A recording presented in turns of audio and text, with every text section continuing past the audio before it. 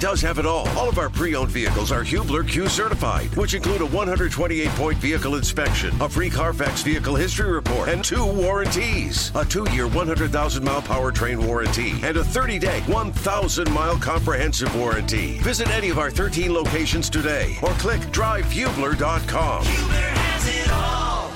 I would like for you, Jimmy Cook, upon this noon on a Friday, to look out the window. When I did the morning show with Kevin Bowen, he would do this a lot. For those that are unfamiliar, and good Friday to you, my name is Jake Query, Jimmy Cook here as well. Eddie Garrison, the CEO of the company, running things for us. He got done last night watching 2 documentaries on the Doors, right, Eddie? That is right. Correct, yes. Did you decide what your favorite song is? I said screw the Pacers game. That's right. Screwed producing it. Made Mark Boyle produce it from Miami last night. Yep. Watched some Doors documentaries. Heck yeah.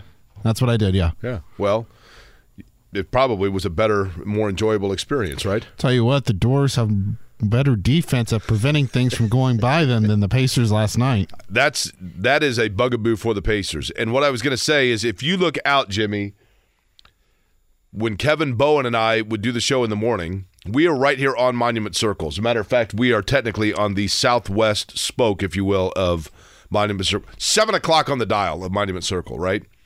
You are sitting on the far western side of the studio. I am more on the eastern end. So you can see directly across. Typically, your vantage point is unimpeded towards seeing the Riley Towers. Now, if you look out right now, can you see them? Yes. Okay. But probably very hazy, right? Yep. So the sky right now is symbolic of several different things that we'll talk about today. For example, trying to figure out the Pacers. It is not all clear blue skies, right? It's still clear enough that you can see Riley Towers, but it's a little hazy. Like, what are we doing? You have another fabulous performance from Tyrese Halliburton. Wasted. And yet, yeah, they can't hit free throws down the stretch. And what is curious to me about the Pacers defensively is twofold. Number one, you know, they seemingly, Bruce Brown was brought in to bolster their defense. And I'm not saying he's not a good defender. He is. But unfortunately, he's a little undersized at times of who they're asking him to guard. But, and I think Andrew Nembhard and Aaron Nesmith are good wing defenders, but maybe they just don't lack they have the tenacity and the drive to be a good defender. Maybe they don't have, pardon the NBA draft night buzzword term, the length to be good wing defenders. But seemingly the plan is very simple against the Pacers, and that is, if we can come down, we being insert name of team, and set up our offense at the top of the key and get the ball to either of the 2 wings, then it's a turnstile. You've made it past the first line of defense, and there you go, right? You ever play chess? Not really. I've played before, but for yeah. For the sake of the show, can you say you've played chess? I always play in the park every Saturday. Thank you. Washington Square Park, right? Yes. Yep. So when you play chess, there's that one piece that can only move diagonally. Correct. Right? And if that piece is like eliminated, then you're like, oh man, I got a clear shot right down the lane here to get right. See, you've played chess, yeah. Yeah. So it's like the Pacers have no bishop. They got nobody that can guard that diagonal entry into the low post where the king and queen are hanging out, right? And the thought was coming into the year that, well, maybe they'll just outscore everybody. Well, on that side of the coin, averaging nearly 128 points a game, that would be an NBA record if the season ended today. The other side of that coin, when it was supposed to be a better defensive year, and I'm not even talking about the 45 they gave up in the fourth last night. Like, look, I get it. Epic quarters get scored in the NBA all the time. But for it to happen in the fourth when you're up 3 going into the final frame, that's brutal. But that's not even what I'm talking about. You're giving up nearly 126 defensively a night this year. It's the worst in the league. And only 2 teams finished a season allowing more points per game. We're 17 games in, and it's hard to say that this team is better defensively, especially in a lot of the categories that matter, than they were a year ago. So 2 things here. Last night, Miami missed 3 shots in the fourth quarter. They were 15 of 18. Unreal. Second part of this, I asked this to Tony East on Locked On Pacers. He had me on his podcast earlier this week. Nice. Subscribe to that. I asked him, at what point do they have to realize they cannot play at the pace they play at and have any sort of average or competent defense? Just because the way they play and shooting so many threes allows for easy long rebounds, allows teams to just run up the court in easy transition, get so many points in the paint like they are accustomed to doing. Pacers first in terms of points given up in the paint allowed per game, and slowing it down just a little bit so their offense can get into a half-court set, and then maybe it results in their defense having the ability to get into defensive sets instead of allowing teams just to be able to rush it right back up the court. I mean, that's the thing is they do play at a frantic pace, right? And, you know, that's the challenge, Eddie, is Indiana's offense right now in terms of its strength is playing at that pace and clearly, to your point, it sounds weird to say it, but if you can't defend at that same pace, then you can't play it. I mean, quite frankly, because they're getting beaten at their own game. And it doesn't even need to be necessarily fully that pace all the time. If the defense could just meet them halfway, they would probably be better off than where they are this year. And it's a shame because you can't complain a ton outside of the style, which I agree with Eddie. Like, that's not necessarily a waypoint for great defense. But you look at every statistical category offensively in the league, and they're top 5 in almost all of them, leading outright in some of them, leading the league in field goal percentage, leading the league in points per game, leading the league in assists per game. It's why they're such a fun brand of basketball offensively to watch. It's just the defense needs to meet them halfway at some point. I don't even mean if they're going to be like a competitive team in the playoffs they get there. I mean to actually get there. They're going to need to meet them halfway. And there's still time to clean it up. They're like 6th or 7th in the East right now, and it's very crowded. There's a lot of teams that are a half game back of one another. It's really early, right? Super really early in the season, but it's concerning when you start to get into these, divide the season into 4ths or 5ths or 3rds, however you want to do it, and you get 17 games in, and you start to look, how much better can they really get, or is this what they're going to be? The other thing that to me is curious, coming into the season, what was the hope that the Pacers would be more of than they were a year ago? Outside of the obvious of being just a better brand of defensive basketball? Well, that's it. The hope was that they were a better defensive team and that they had shored up their defense, right? Now, that doesn't happen overnight. I get it. Rome wasn't built in a day. I get it. But they made basically the 2 acquisitions that were thought to be the biggest impact for them in terms of their defense, where they went out and got Bruce Brown, because you had to have that mentality. You've got to have somebody that comes in and sets that tone and shows and leads by example, right? The other is they drafted Jarris Walker. And I know that Jarris Walker probably, as I've talked about him, he's 20 years old. He's a young player. And we too often either anoint or dismiss players too early in their career. I get it. There have been great players in this franchise that didn't play for the first 2 years after they were drafted.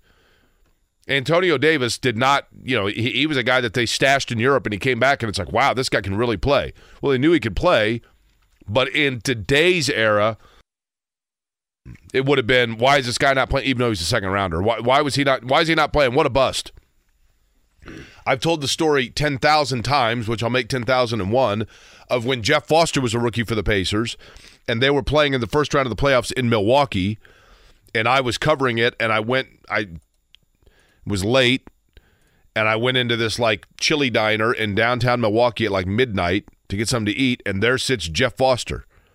And I go, do you guys not have like a curfew time or anything? And he goes, let's be honest, are they really going to notice if I'm not here? And he wasn't, he was literally like getting a grilled cheese sandwich. But the point being, he wasn't even on the active roster as a rookie, and he turned out to be a fabulous player for the franchise for a decade. They just didn't need, they brought him along slowly. Austin Crosher, another. So there is precedent that we can't totally push the panic button on Jarris Walker. But if he was brought in here and drafted because they needed to increase their defensive intensity, and defensive intensity is totally what they're lacking, then it makes you wonder why he hasn't been on the floor yet. I mean, he has, but very sparingly. Very sparingly. The problem that I have, Jake, is you mentioned it. Bruce Brown was brought in to be a better defensive player, but it's his first year here in Indiana with the Pacers. How does he have a voice within the locker room for players to gain the respect from him to build up that side of the court? Because your best player and Tyrese Halliburton is your worst defender out of your starting five. Well, I mean, the ring should help in the respect. That's it. That's department. exactly right. You just lay it down like, hey, that's exactly correct. This is what I won last year. That's exactly correct. You come in and you show the ring. Okay, but I'm not totally diminishing your point, Eddie, but that should help. You're paying Halliburton $255 million, and he's the guy who's tired of losing and wants to be a better defensive team, but Tyrese is one of the worst defenders on the team. Like the other thing that's killed them, Jake, the last 3 games, and it goes to Eddie's earlier point about long 3-pointers that have led to runouts that have made things more difficult defensively. When you look at the Pacers on the season, they're top 5 in 3-point shooting, around 38, 39% a game. That's really, really good. It's top 5 in the league.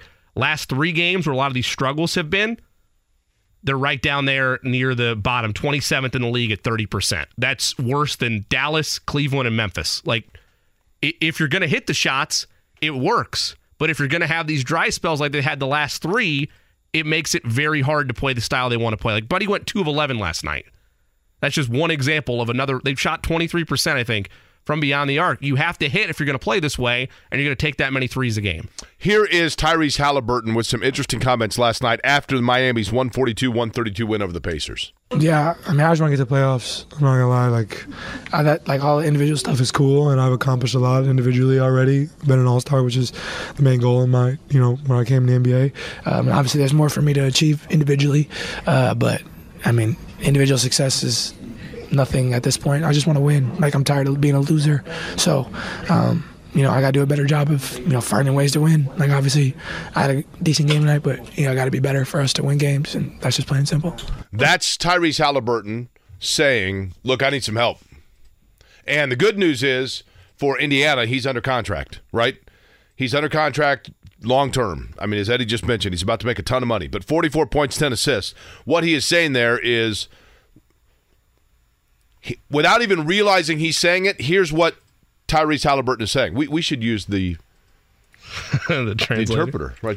Yes. We haven't used it in a while. We need to use it. While we try to boot that up to the overall point of this about Tyrese not caring about individual stats. Like, if you're worried about that, because I see it and I get it, Twitter's a cesspool. I understand. But I've seen it the last couple of posts the Pacers have made that have been pumping up Tyrese because he's been on an incredible run.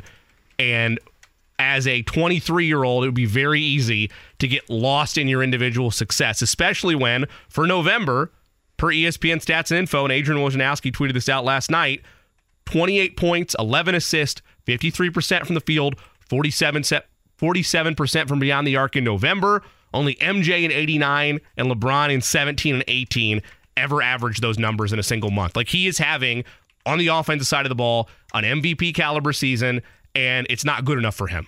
And I like that. I don't care if I don't believe he's just saying that, but even if he was just saying that, to publicly acknowledge it and say, look, I don't care. Like, even at 23, having this individual success, team is first for me. I want to win. Like, I appreciate him publicly making that clear of where his mindset is right now. That's why they paid him. That's why they view him as the franchise player. But I appreciate that. Now, do we have the Elixir, right, which is the translator, and I bought for a limited time, but I think actually it automatically renewed on my credit card. It was one of those deals, right? I didn't Black Friday, probably. Yeah, I bought like the 9-month subscription, and then it was like, we'll bill you after that, and I looked at my card, and I'm like, oh, okay. So here's what we do is we play a soundbite from an athlete, right? And then once we play it, we run it through the Elixir translator, and then it tells us what actually the athlete means, or the coach, okay? So we have, go ahead and play that soundbite if you could, Eddie. The soundbite from Halliburton is what we need first. Oh, I thought we already played it. We got to hear from Halliburton, then we run it through the Elixir. So we play the soundbite first. We haven't used it in a little bit. We're just cleaning the dust off it. So it does still work. That's good. So play Tyrese Halliburton first. Yeah, I mean, I just want to get to playoffs. I'm not gonna lie. Like all the individual stuff is cool, and I've accomplished a lot individually already. Been an all-star, which is the main goal in my, when I came to the NBA. And obviously, there's more for me to achieve individually, but I mean, individual success is nothing at this point. I just want to win. Like, I'm tired of being a loser. So, I got to do a better job of, finding ways to win. Like, obviously, I had a decent game tonight, but, I got to be better for us to win games, and that's just plain simple. Okay, now run that through the elixir.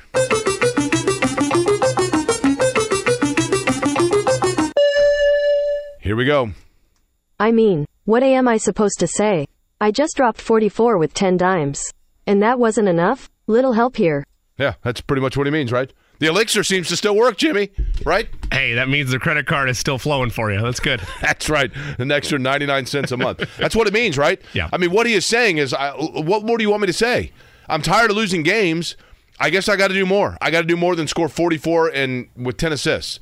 But what that more is that he needs to do, even though I realize that's his own subconscious of saying, I need better help around me, what he is also saying is, I got to start defending people. I got to make it difficult for people to hit shots down the stretch because teams are able to score too easily.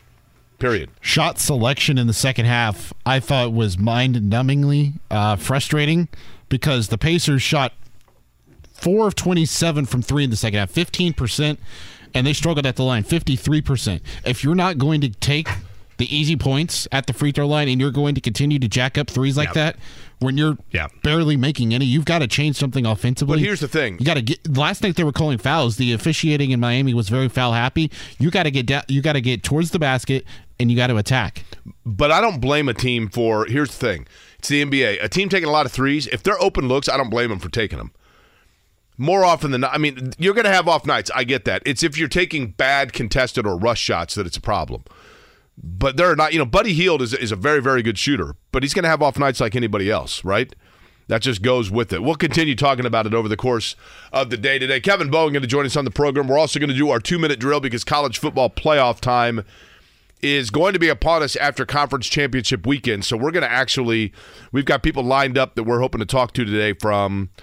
We're going to talk a little Texas. We'll talk Alabama, Georgia. We'll talk. But here's the thing. I get that you folks are like, Jake, it's a sports talk show in Indianapolis. I don't need a segment on Alabama. I don't need a segment on Texas. I don't need a segment on Michigan or Iowa or Florida State or Louisville. Exactly. That's why we do it in the 2-minute drill, right? We get you literally it's literally like going to the Super New China Buffet, right? Yep. Which I still don't know. Once they open the Super New China Buffet, when the competitor across the street wants to open, what do they call it then? You had the China Buffet, then you had the New China Buffet, and now it's the Super New China Buffet. China Buffet 2. Super New China Buffet 2, exactly. right? Yes. I mean, there's nowhere else to go. Goes back to our Super Wildcard Weekend conversation. But you take a little of everything, right? We get just a little sample of each team. We'll do that in the 2-minute drill. Additionally, anytime there's a high-powered event that you can link it to, which is the Big Ten championship game at Lucas Oil this weekend, like it deserves a little bit of airtime. Of course. Now, Colts, of course, getting set to take on Tennessee this weekend. NFL last night, it was Seattle and Dallas. What did I tell you about those Seahawks uniforms? Oh, beautiful. I mean, I never doubted you, but beautiful. Did they cover? They did cover. What did I say? Said they were going to cover. I said they would have won by 10 if it was in Seattle. I didn't realize it was in Dallas. Then I saw it was in Dallas. I go, well, at the very least, they'll cover because they got the uniforms You on. probably weren't wrong. They put up, 35 against that Cowboys defense and did it kind of with ease. Zero punts. Zero punts. Love that. What Colts playoff game featured zero punts? I understand. Yeah, 2003 Chiefs. Yeah, Jimmy would remember that. Yeah. No punt game. A lot of tough losses to the Colts in my lifetime. That was an unbelievable game, though. Incredible game. Yeah. Who was the quarterback for the Chiefs? Would have been Green. Was it? Yeah, Trent Green would have been 03. That's right. Yep. Dante Hall. Trent Green was a good player, though. Yeah, he was good.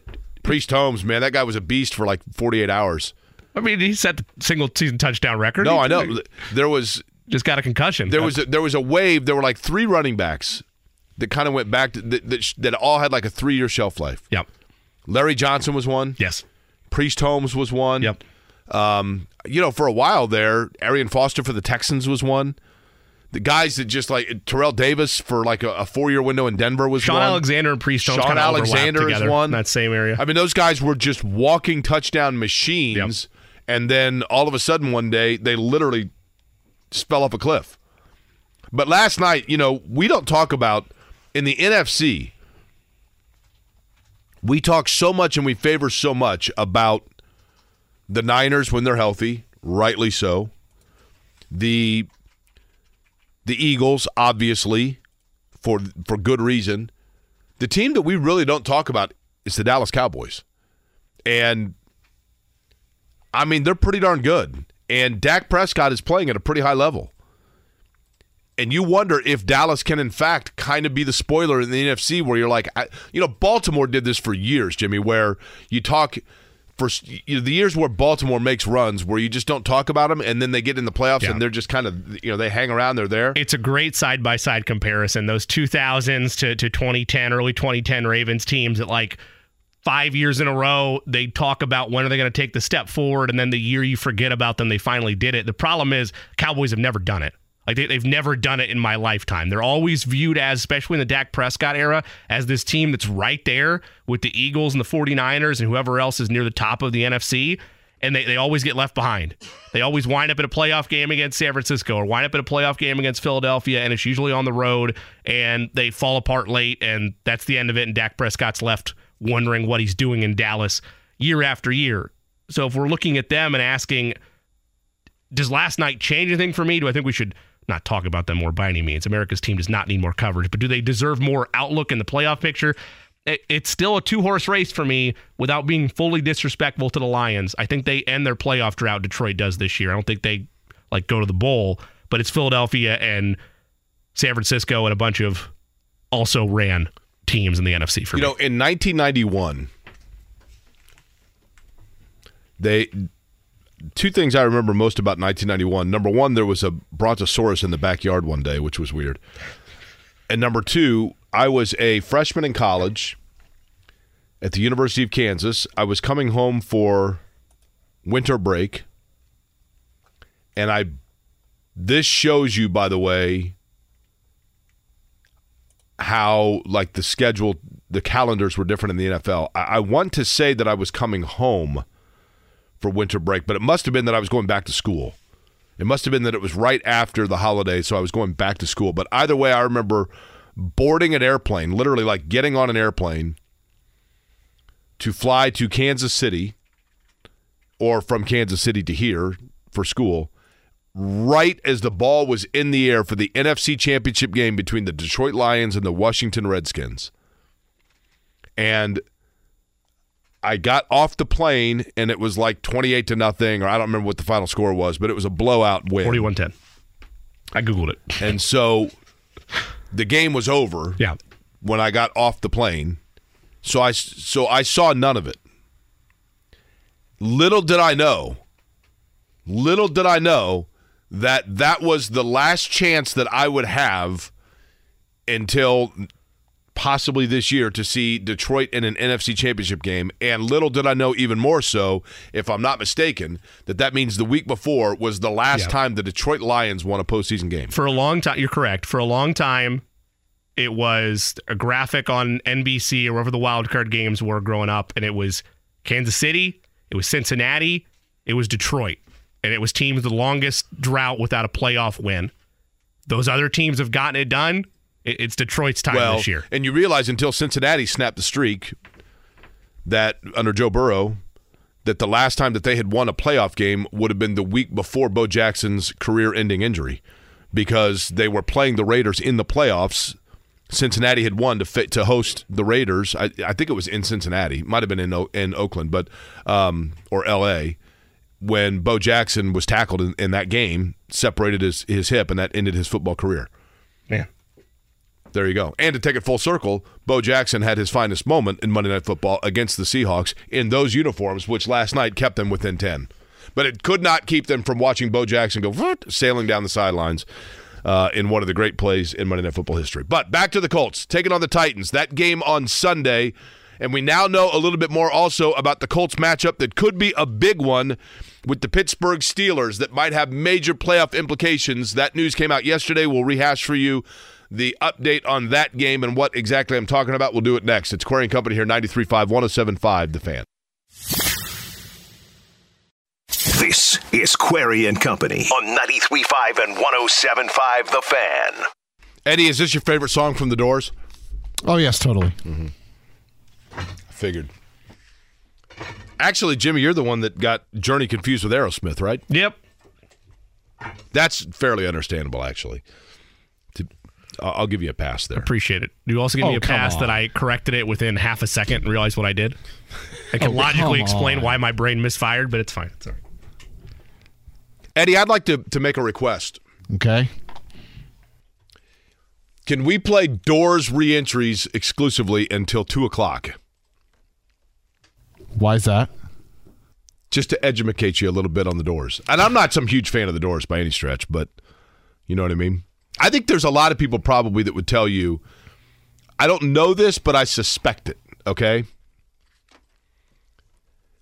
Like, you know when Nickelback was popular, and now Nickelback's kind of like people that were around when Nickelback was popular kind of roll their eyes and they're like, yeah, I hate to admit I was kind of into that Nickelback thing for a little bit there. I'd like to, or Creed is another one that I think falls into that category. The soul yodelers. I get the feeling that there are probably a lot of people that are like 70 years old that when you mention the Doors are like, guys, they were not like this cool, like awesome breakthrough poetic band. They were cheesy as hell. My guess is that's what people would say. Like they probably were not as massively popular as one is led to believe they were around that time. Like Jim Morrison there were probably a lot of people that rolled their eyes at him like, yeah, whatever, dude. Just a hunch. Well, Nickelback became a meme, so I mean, take that for what you will. That's what I mean. Like I think Jim Morrison would have been a meme if he was. Yeah. Well, I mean, if he was. I'm saying if he was sure, right. 27 years old today, right? Sure, yeah. Colts and Titans on Sunday. This is an interesting one because, Jimmy, it feels more and more when you look at it like a game that Indianapolis should pretty easily control, which makes you even more convinced that it's a game they will not. Because it's the games that they seemingly are destined to struggle where they kind of hang around. But, you're going against also a young quarterback. I mean, the Colts don't have a young quarterback, but we thought they were going to at this point. I think Will Levis at times is, certainly he came out of the gate looking fabulous, and Waters found its level a little bit because people kind of figured out what they're going up against. I'll give him credit, though. He's taken care of the football the last couple of weeks. Like I expected there to be a ton of interceptions from him. He's only thrown 2, and I think the last one was on that game against Pittsburgh, with a Thursday night game a couple weeks ago. So I'll give him credit. Like he's taking care of the football. By the way, you gave me a Ricola in the break, I think. Mm-hmm. I feel like yodeling suddenly. All of a sudden, I feel like I'm playing cliffhanger on. I feel like they'd be very proud of you for that type of reaction. What if I Ricola? Isn't that what the guy yells? Yep. Okay. But this is the cherry flavored Ricola, right? This is the fruity Ricola. Lemon, yeah. Lemon, okay. Well, it has a fruit flavor to it. Mm-hmm. I may just spontaneously yodel throughout the course of the show today. You just never know what it might be. I'm here for it. The Titans have a luxury that a lot of teams don't have, and I don't even know at this point that you would say the Colts have this to this level. They have DeAndre Hopkins, who is an elite level receiver, but you've got to be able to get him the football. And, I don't know that he has necessarily, at this point, he's easier to hone in on than he would have been at different points in his career, although it's not like he was surrounded by talent in Houston. Definitely wasn't in Arizona. Definitely wasn't in Arizona, right? But he's a different player, right? He can still make impact plays, but he's not the same. But you've got to be able, he's the kind of guy that, for him to really have his impact, first off, you got to be able to protect the quarterback to get him time to get open or to get downfield. But Tennessee has an advantage in this area, and it's something that's carried them a lot over the last few years. And that is that Derrick Henry is a game-changing back in this aspect. If you get a lead and you're able to hold on to that into the second half, Derrick Henry can salt clock like nobody's business. Now, does he have the breakaway speed of he was between the tackles and now all of a sudden it's a 90-yard run? He probably doesn't have that anymore. But he does still have the ability between the tackles to just simply chunk yardage, 4 yards, 4 yard, move the clock. And that's the one thing that kind of can worry you about playing the Titans, Jimmy, is the fact that if they do have a lead late into the game, it's hard for you to get in rhythm. And I do think that at times Gardner Minshew is a rhythm quarterback, and if he's not able to get the ball with consistency, that rhythm goes away, and now all of a sudden you're chasing it a little bit. I don't think any of that – I mean, I do think that the Colts should be able to go down there and get a win, but there are a couple of curveballs with Tennessee that make it the potential to be a challenge. There are two things that scare me about Tennessee going into this matchup, and you've outlined both of them, but just from – my perspective on it and looking at what the Titans have done the last couple of games. First one is, if without Juju Brents, which it's trending like he's not going to play, he did not participate the first 2 days on the practice report. We will see what today holds, but I don't expect him to go this weekend. So you're still relying on this cornerback room, who again has played better the last couple of weeks. The competition has been what the competition has been. It's not a massive upgrade this week either against Tennessee, but make sure that DeAndre Hopkins is accounted for every play. That's step one. Included with that, as you mentioned, getting to the quarterback and making Will Levis' life difficult. Step two, though, is this might be the game, and I hope I'm wrong on this, and maybe it's our conversation with Eddie before the break that's made me feel this way now more so than I did before. This might be the game where you look back at it if it's a Colts loss and say, this was the game Grover Stewart's absence hurt us. Because Derrick Henry, his last 4 games, 75 yards, 24 yards, 38 yards, 76 yards. Now, some of those games, game script impacts it, I get it, but been under 100 yards for a month. And with how the Colts have sometimes struggled against the run defensively, this might be the game where it's a bounce-back resurgence game for Derrick Henry. Is this chair falling apart? It looks like it is. I don't know why you grabbed it to start the day. I think it's in the corner for a reason. Well, I've either got one chair that has this, right, or the other one where the seat part of it is slanted at a 45-degree angle, and I feel like I'm tilting out of it. It's a pick-your-poison type of league here in the company. Well, I'll report it to HR. Anyway, good luck with that.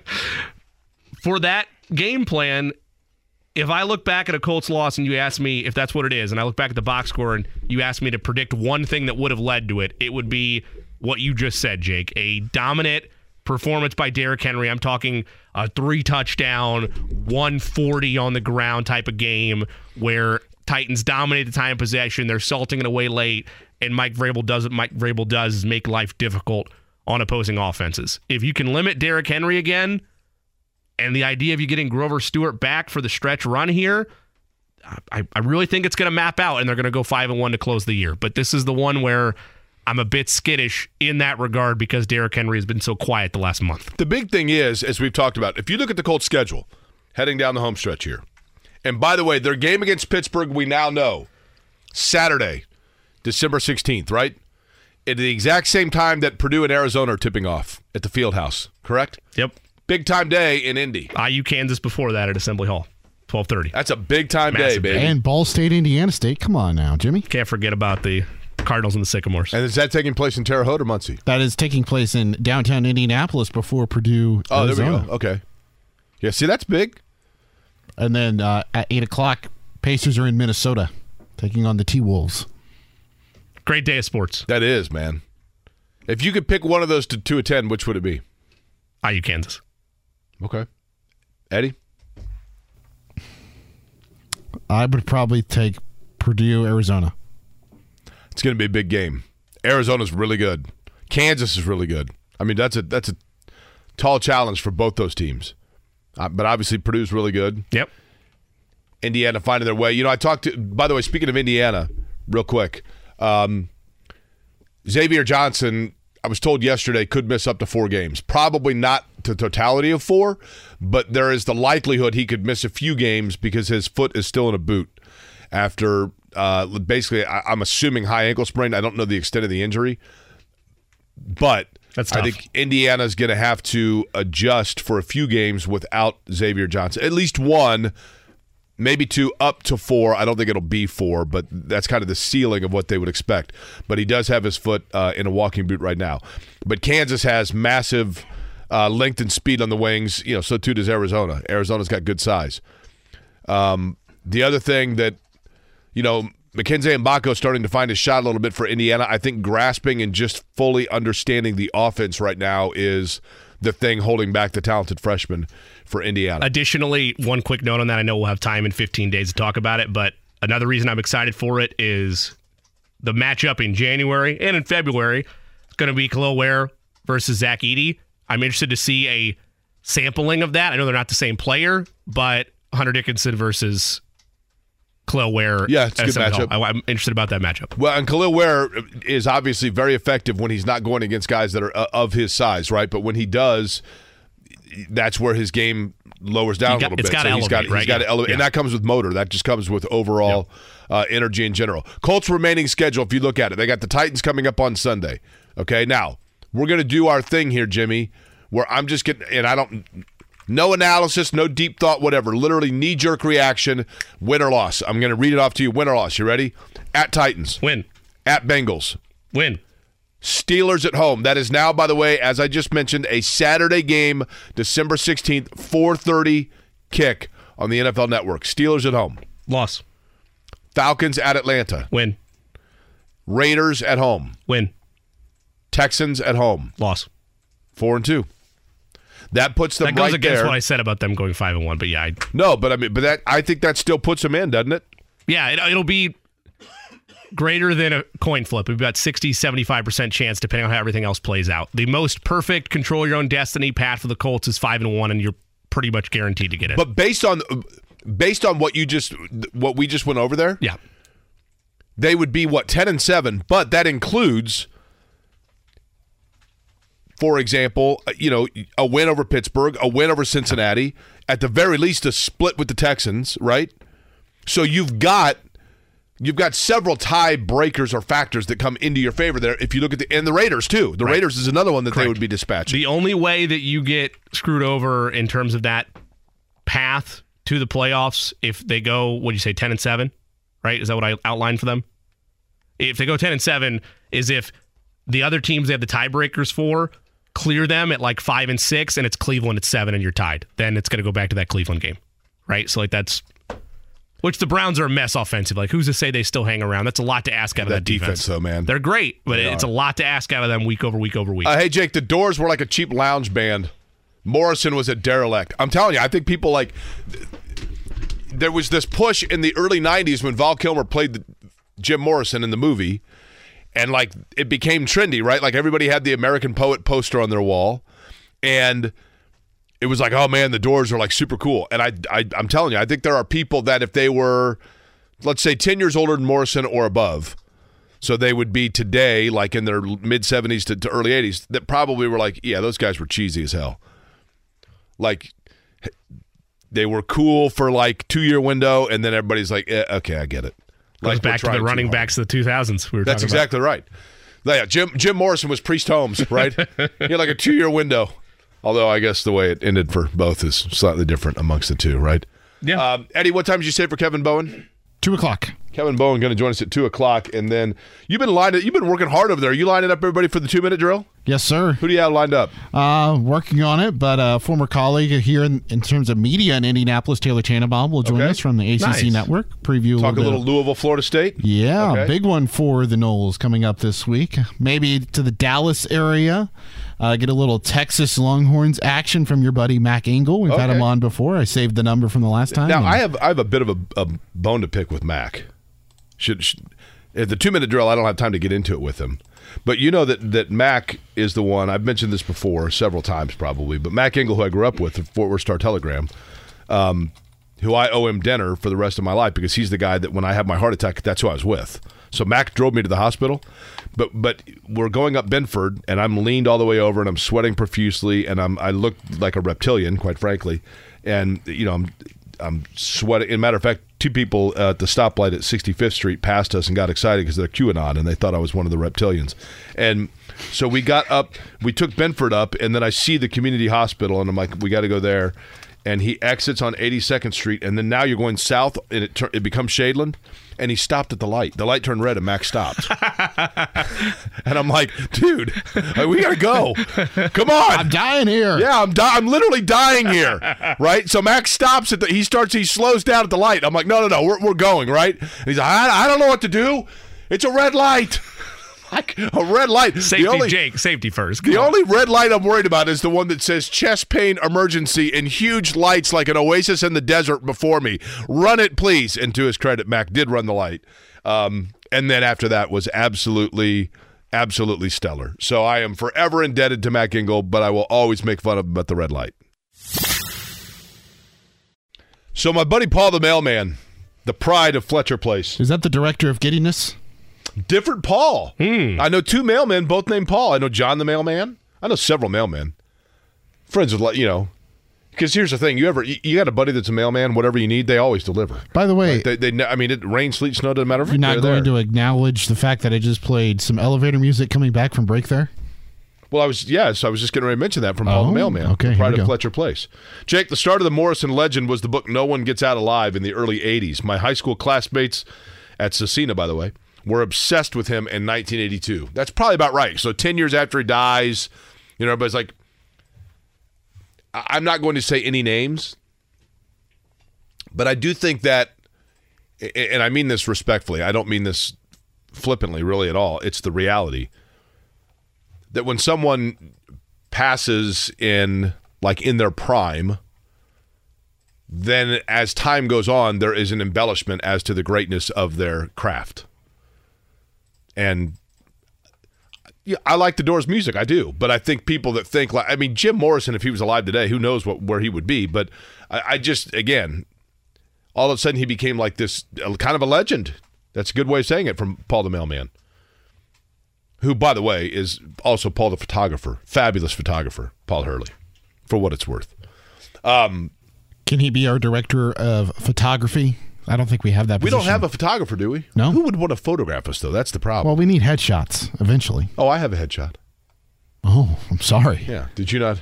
Were you not here on that day? It's probably when I was doing market research. Well, here's the thing. They didn't bring the wide-angle lens, so they couldn't do a headshot of you that day. You and your 9 3/4 baseball hat. See, I thought you were going to talk about my insulation. So did I. I also thought that's where he was going. You're going to talk about insulation. Eddie, I have never brought up anything about you that you did not crack open the door. When I asked you once your baseball hat size, because I'm a nice guy, I think I was going to buy you a cute fella hat, and I said, well, what size hat do you wear? And you said 9 3/4. And I'm like, what are you, Herman Munster? Yep. A lot of air up here. I mean, honestly, what size hat do you wear? Because then you corrected yourself, right? Mm-hmm. Honestly, I can't remember. I think 7 3/8. Okay, that's fairly average. That's a little on the high side, but that's fairly average. I think 7 3/8 is the actual size. Am I correct, though, in saying that you erroneously had said 9 3/4? And I'm like, wait, what? Yeah. Herman Munster tried out once for the Major Leagues, just so you know.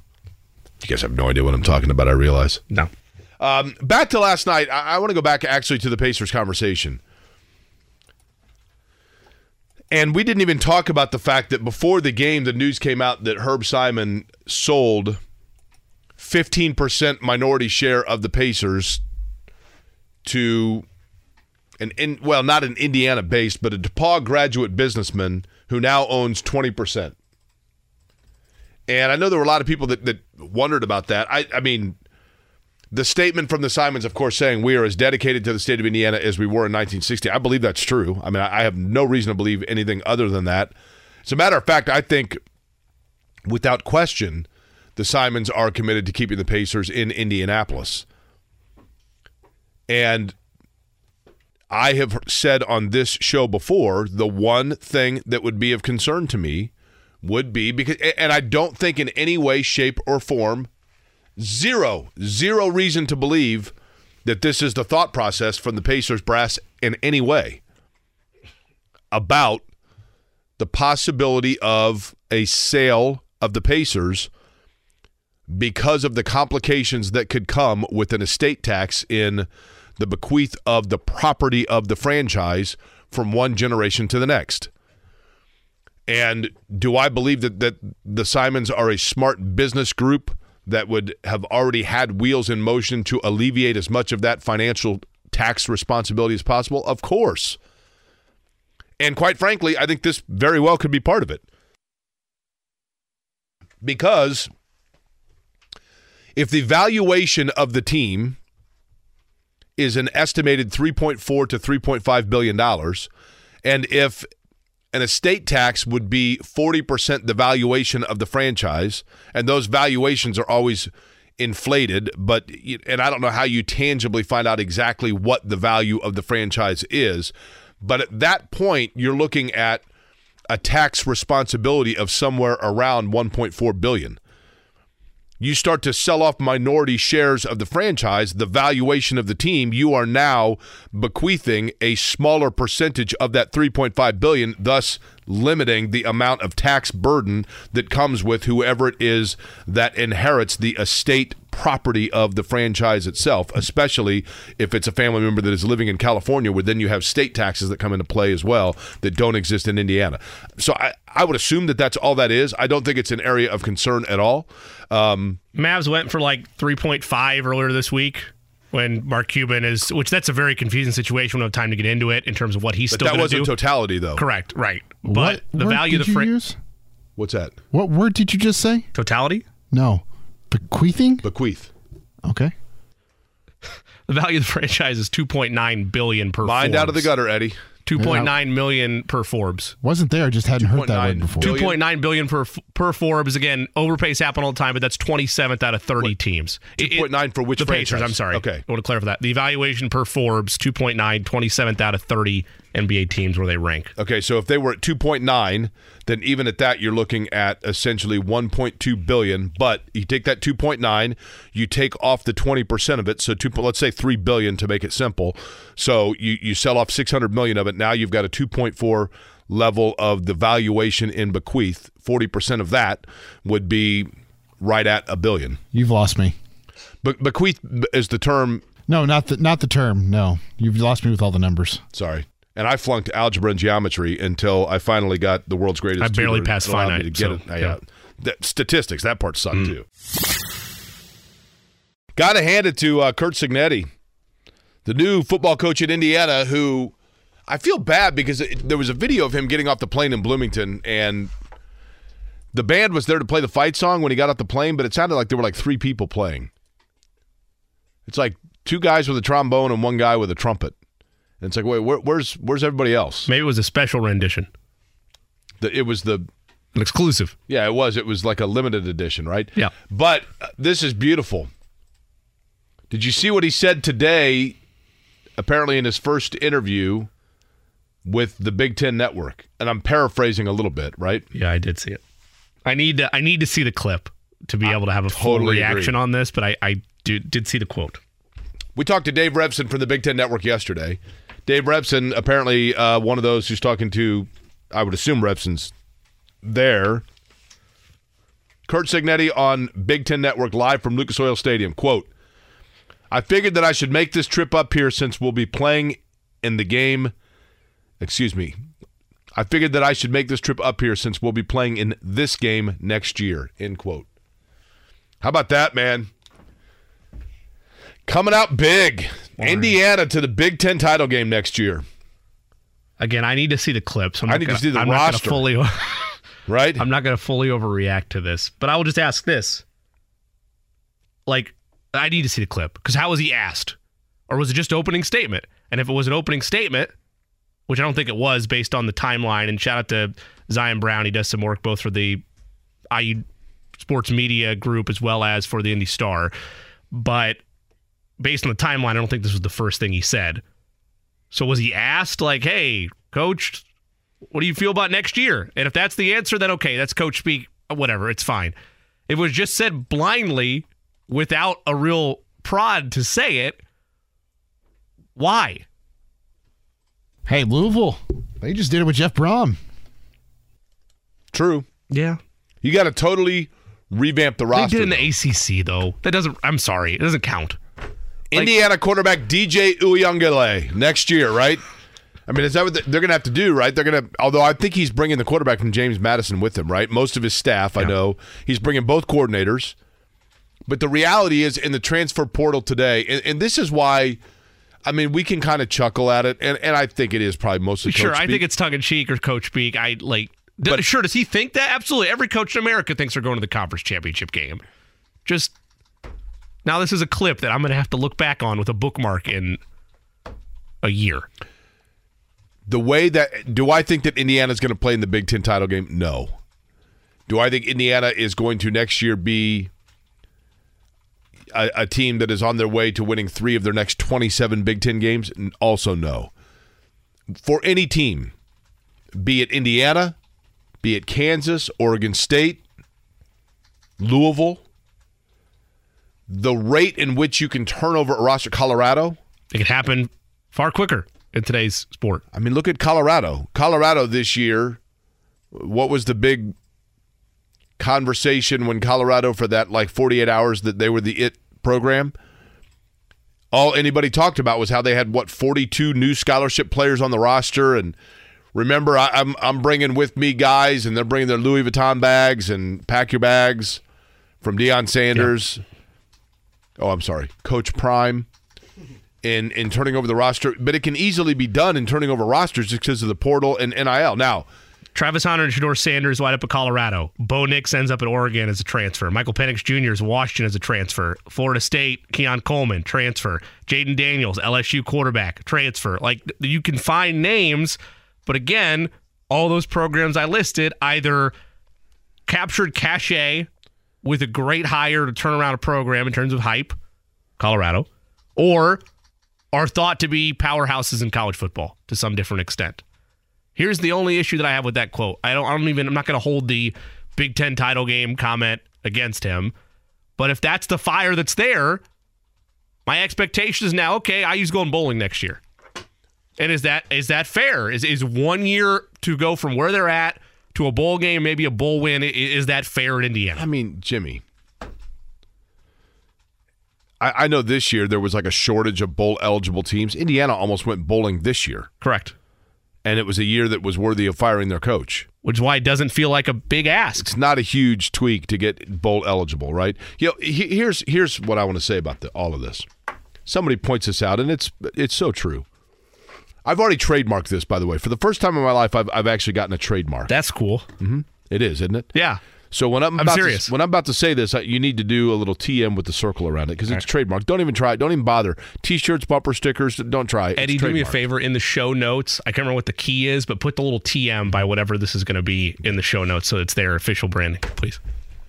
Years ago, yep, the state of Texas, okay?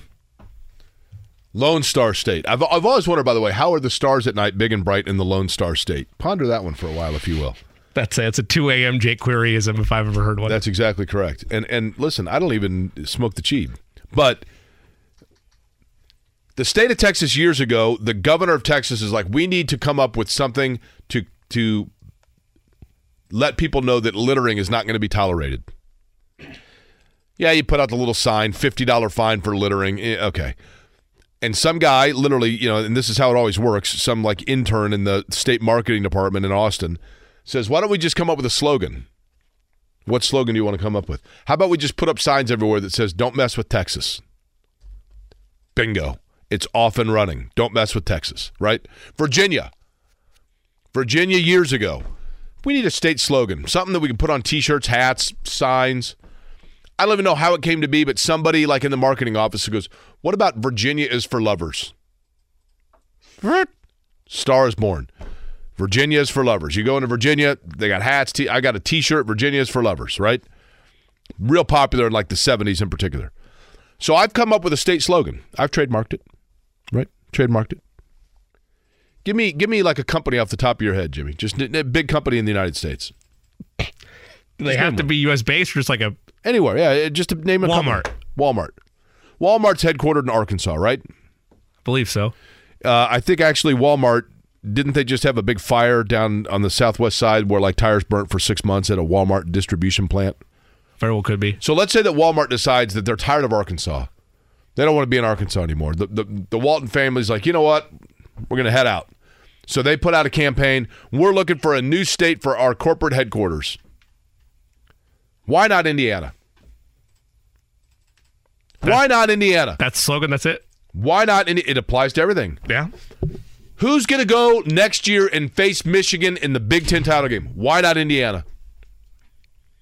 You want your company to move to a headquarter with and have the opportunity for your kids to live in a situation where the cost of living is not overly high, they have the chance to go to good schools, and they can live in an environment where people have a pride about where they live. Sure, you can look at Arkansas. Sure, you can think about California. Sure, you can be tempted by the sun in Florida. But why not Indiana? You wrote me in on the second one. Why not Indiana? Yep. So trademark that for next year's Big Ten title game. So why not Indiana? Are you dethroning the Crossroads of America, or it's in a separate category? This is a marketing campaign. Okay. Crossroads of America. And here's the other thing. This is more a Visit Indy type. Yeah, just why not Indiana? Yeah. It applies to everything. You want to talk about where to have the Super Bowl? Again. Sure, you can have it in Texas where they have an ice storm because it's early February and it shuts down the whole thing and nobody can get anywhere. Yeah, sure, have it in Los Angeles where everything's spread out 40 miles apart from the fan zones to the media stuff, and 70% of the people there aren't even aware of what's going on. Or you can have it in New York City, right outside it at MetLife Stadium, and guess what? There's 10,000 things going on in New York City and nobody even knows the Super Bowl's there. And it's not actually in New York. Why not Indiana? Why not Indiana? Here. T-shirts, bumper stickers, hats coming soon to a shop near you. I approve this message at the end of it, but otherwise I'm all on board. I'm Jake Query, and I approve this message. Well done. Telling you, why not Indiana? But in terms of next year for Indiana or Purdue and rosters, college football in general, Jimmy, it can be done to quickly flip a roster and get yourself players in the transfer portal. And, you know, the other thing that's dangerous about the portal that a lot of people don't talk about, I don't know the exact numbers, but, you know, there have been several studies on this now that we're in a couple of years of the transfer portal. Not every player that announces their eligibility for the transfer portal ends up with a new home or a better situation. Right. You know, there are some guys that I've decided to enter my name in the transfer portal because I wasn't happy with the minutes I was getting at insert name of school. And then all of a sudden, you know, you got to keep in mind there are also freshmen coming out of high school that are all getting scholarships, and the opportunity, you know, the carousel only spins for so long before you get thrown off of it or you puke, right? And that does happen. So there is a danger in it, but this is college football. While it is great because it gives the Indianas of the world or the Oregon States of the world a chance, or the Kansases of the world, to turn things around, it also, Jimmy, does run the risk of becoming mundane to the average fan that can't keep up with the free agency, quote-unquote, of college football. I mean, the NBA is a prime example of this. I think personally the NBA is a great product. And I think personally that more people watch the NBA than probably admit to watching it. But there is some truth to this. Give me 3 legendary NBA players. When I say legendary, I mean like from 60s, 70s, 80s, 90s. 3 players off the top of your head that are legends in the NBA. Larry Bird, Magic Johnson, Michael Jordan. Okay. Amongst those 3 guys that you just mentioned to me, okay, 4 franchises, right? Yes, because Jordan, yeah. Yes. The Detroit Pistons had Isaiah Thomas and Bill Laimbeer, and in the early years, you know, they had James Edwards and other guys, and then they built pieces piece by piece. John Sally and Dennis Rodman and Vinnie Johnson. And they had to knock on the door of the Celtics and knock on the door of the Celtics. And eventually they broke through and got past the Celtics, and they reigned supreme. And the Chicago Bulls had Michael Jordan. And in the early years, you know, he had... Never lost a playoff game. What's that? Never lost a playoff game. Undefeated, that Jordan. That's right. In the early years, Jordan had, you know, different players. Right.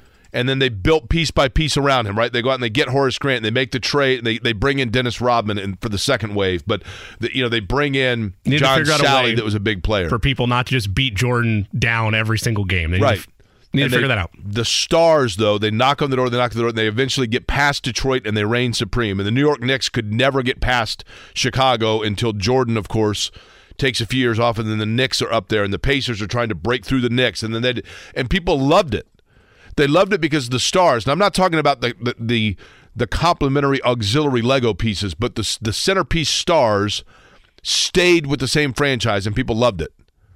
And you didn't have, and now the NBA has fallen victim to a great extent of the AAU culture of guys now are in the NBA that made their name not by the high school or college they played for, but through the summer circuits they played for, where they play 5 or 6 games in a day, and when they lose in a tournament, they get picked up by a team from a different region and they move on, and the stars all align to try to, in the course of one summer, a guy plays for 2 or 3 different teams, bettering his position to try to win a championship of some sort.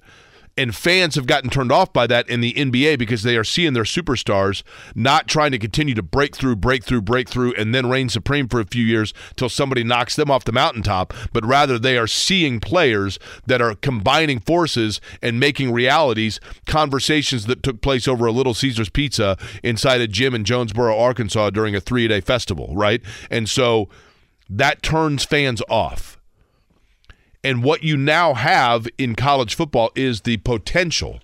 It's not there yet, but you have the potential of fans in college football. I think is, you could make the argument, the second most popular, passionate, followed sport in the United States behind the NFL.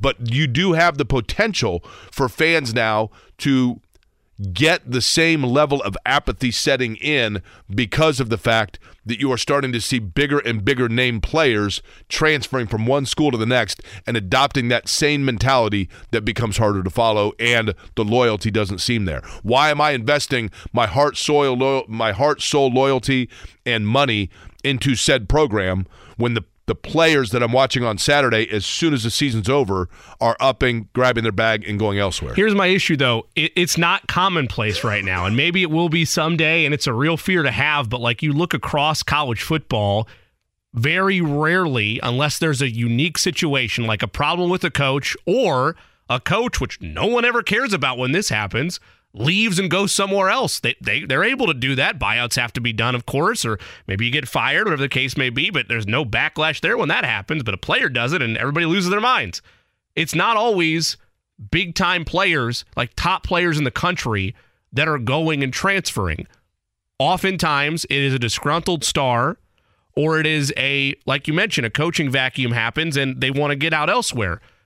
Uyunglele is a unique example because this is now, his third transfer school, I think, in 4 or 5 Correct. seasons. He has 1 year of eligibility left, and he's going to spend it on his third school. But I don't view him, and I haven't since maybe like that one instance at Clemson, I haven't viewed him as a top face of the sport. He's a talented quarterback. Well, he was thought to be. He was thought to be. I mean, he came in, he was the number one recruit in the country. Yes, correct. He was, and then he set the all-time, I don't disagree with you, but for people that are unfamiliar. Sure, yeah. DJ Uyunglele was, Trevor Lawrence was the quarterback at Clemson, right? He had replaced Deshaun Watson. Both won national titles there. DJ Uyunglele is from Southern California. He's a big-bodied, strong arm, big guy. He's the number one recruit in his class. He's the can't-miss 5-star, just going to carry on the torch. And he goes to Clemson in his true freshman year when Trevor Lawrence was in his junior year, and every game storyline was, here's the guy that's going to take over the torch and inherit the mantle. Trevor Lawrence, in a COVID game, couldn't play against Notre Dame, so DJ Uyunglele played in that game and set the all-time record for most passing yards against Notre Dame in a college football game, just shy of 500 yards. And everybody's like, here you go. He takes over as a sophomore, a true sophomore, and was very lackluster at best. And then as a junior, probably even regressed. So he transfers, says that they didn't run an offense that caters to him, goes to Oregon State, has a nice year. Oregon State had a good, solid season. They were 8-4. They were ranked for the most part of the year. A solid year, and in particular, a really good year by Oregon State standards. And with 1 year of eligibility left now, he is going to transfer to another school and be immediately eligible to do so, which is fine. That's just, but to your point, Jimmy, you've got now not one, not two, but potentially a third program that is convinced that DJ Uyunglele is the guy that's going to come in there and lead them to the promised land or elevate where they are. And I just think that as you see, you're right. He is not Caleb Williams, but he is a guy that has some name recognition to him, and people are like, wait a minute, that guy's where now? Yeah. People that, and this is the nicest way I can put it, if you root for a good program, if you root for a competent program, this is not a concern for you. If you're a well-run organization in college athletics, will you occasionally lose players? Yeah, Notre Dame had some players that went in the transfer portal, but your stars, they're not leaving. A lot of people point to Bo Nix when he transferred. Well, why did he transfer? Because he had 3 different head coaches in a span of like 4 seasons at Auburn, and he wanted more stability. Like, there were other reasons involved too, but big name guys that are incredibly talented, that are faces of the sport, if you're a fan of good teams, or at least teams that have stability, that's going to be few and far between in terms of worrying about this every year. But I think it's becoming more common. Sure. Arch Manning? Is Arch Manning going to be at Texas next year? I mean, the most highly coveted recruit of the last 10 years. I'm sure your buddy Mac Engel can answer that question. We should ask him that, shouldn't we? Yeah. During the 2-minute drill? I mean, there's a backlog there, right? Or at least there was going into this year. So I don't know. I can't guarantee you that he's going to be. Is Arch Manning the best quarterback on Texas' roster next year? Depends on whether or not Quinn Ewers is there, right? Obviously, he wasn't this year, or else he'd be starting. That's the problem you run into, right? That's the one exception to my rule of if you're a good program, you don't have to worry about it. Yeah, you get if you're such a good program riches, that right? you have an embarrassment of riches, right. I'm sorry that the freshman star or perceived freshman star isn't going to hang around for 2 years to get his opportunity. Notre Dame's a good program, right? Sure. Okay, they had a good year this year, right? Correct. Their quarterback started where? Their quarterback, Wake Forest, where he began his journey. Right. Yeah. So my point being, even the most elite of programs, they're now where they are, and they had the year that they had because they went out and got a quarterback out of the transfer portal. But I think it feels better for teams in that boat, and I get it. This goes back to like rooting for good, which I'm not saying I'm not saying only root for good teams, right? I'm not saying don't root for IU football, but the more commonplace of college athletics, and I think where fans will be disappointed is, it's far more likely a big-time program like an Alabama, like an Oregon with Bo Nix, like a Sam Hartman at Notre Dame, the big fish poaches from the little pond versus it happening the other way around. Hey, Jake, Arch Manning to IU, lock it in. Why not Indiana, right? Hey, Arch, your uncle played here. Why not Indiana? Wouldn't it make more sense Arch Manning goes to Colorado? Isn't Sanders returning? Yeah, but wouldn't he want to go live by his uncle? Play for Coach Prime. Get program. That's a good point. For Coach Prime. Or he could play for Coach Brom. Louisville would be a good place for Arch Manning, right? You know, Arch Manning made more this year at Texas than Anthony Richardson made with the Colts. You know that, right? It's a beautiful thing. $3 million. He didn't even have to play. That's what a luxury. Got to hand the ball off a few times last week, and that was about it. Look, all I'm saying is, and I'm just one. Maybe the masses will turn their backs against college football, but like the transfer portal in its existence has done nothing to make me like or enjoy watching college sports less in terms of this 2-year span of its real wild, wild west existence. What I'm saying is this, okay? It wasn't raining when Noah built the ark. Sure. Right? And I get that the COVID year changes things a little bit, and as we talked about yesterday, we're kind of on the tail end of that. But, Jimmy, I do think, is it a large majority? No. But I do think if we did a survey, there are more people than you think that the transfer portal of college football is starting to develop in them. Maybe not already a bad taste, but a little bit of like when you touch your tongue to a battery and you're like, whoa, wait a minute, like it's there. Where is this going? I think there is some hesitation amongst people or a fear amongst people that this is going to be something that, while it's exciting when your school lands a guy, it's disheartening when your school loses a guy. And all of a sudden now, what we've seen, I think there are those that feel it in college basketball. And it's more noticeable in basketball, obviously, because it's only, one transfer is 10% of your roster. Right. I mean, I get it. But I thought the other day when we were talking to, and I can't remember who we were talking to, it might have been Aaron Torres, when he was talking about Hunter Dickinson at Kansas. And he's like, look, Hunter Dickinson can go to Kansas and win them a national championship, but does that automatically put him in the list of the Mario Chalmers, Danny Manning, Wilt Chamberlain levels of Kansas legends? No, they're probably seeing it as, yeah, he was a nice piece that got us over the top. It would depend what the moment is, right? No one remembers Mario Chalmers if not for Mario's miracle, right? Like that, you need to have an iconic moment. But they if do he in has Kansas. One. No. But I mean, they don't do it if that moment doesn't happen. It's not just because he was there for 4 years. It's because he stepped up on the national stage. Yeah, but I mean, there are guys, trust me, in the state of Kansas, Mark Randall and Kevin Pritchard are still legendary names in Kansas because they were part of a 4-year guy that won a national championship. I'm not trying to downplay the 4-year aspect of it. I'm just saying the idea that Hunter Dickinson couldn't go down in that same category if he has 30 and 15, including a game winner in a Final Four game, like it. I think it comes with a caveat, though. Now it's just a different feeling. Yeah, I would agree. I would agree with that. It's just a different feeling for people. But I do think that, and again, like if you're a diehard fan of Michigan, you're like, hey, I invested all this time in Michigan, and now our best player's gone. Eventually, it starts to, for people, I think that it becomes an area that just. I get it. It's frustrating, right? It compromises what people see as a sanctity of a sport that they have a passion about. Well, unfortunately, all that happened was the curtain was revealed. The sanctity has been gone for pretty much my entire life. Of course, you're right about that. We gonna do the 2-minute drill next? Yes, sir. All right, so who do we got lined up, Eddie? We got Taylor Tannenbaum, Austin Meek. He covers Michigan for The Athletic. So we're doing college football heavy, right? Yeah. So you're going to hand me the list. We're going to line them up. We're going to do it next, right? Yep. All right, we'll do it next. We'll fly around, talk to those that are in play for the college football playoff. The 2-minute drill is next. It's a Friday in Indianapolis here, Corey & Company, 93.5, 107.5. The Fan, yes, it's a little bit overcast, and so too a little bit cloudy, the college football playoff championship, but we will know, of course, come Monday who is going to be playing for college football's biggest title. Let's find out what's going on with some of the teams heading into their conference championships, who thinks they might be in, who thinks they still may have work left to do. Let's go ahead. Jimmy, if you could, please put your tray in the upright position. And make sure that your seat is upright as well, because we're about to go around the globe on a 2-minute drill.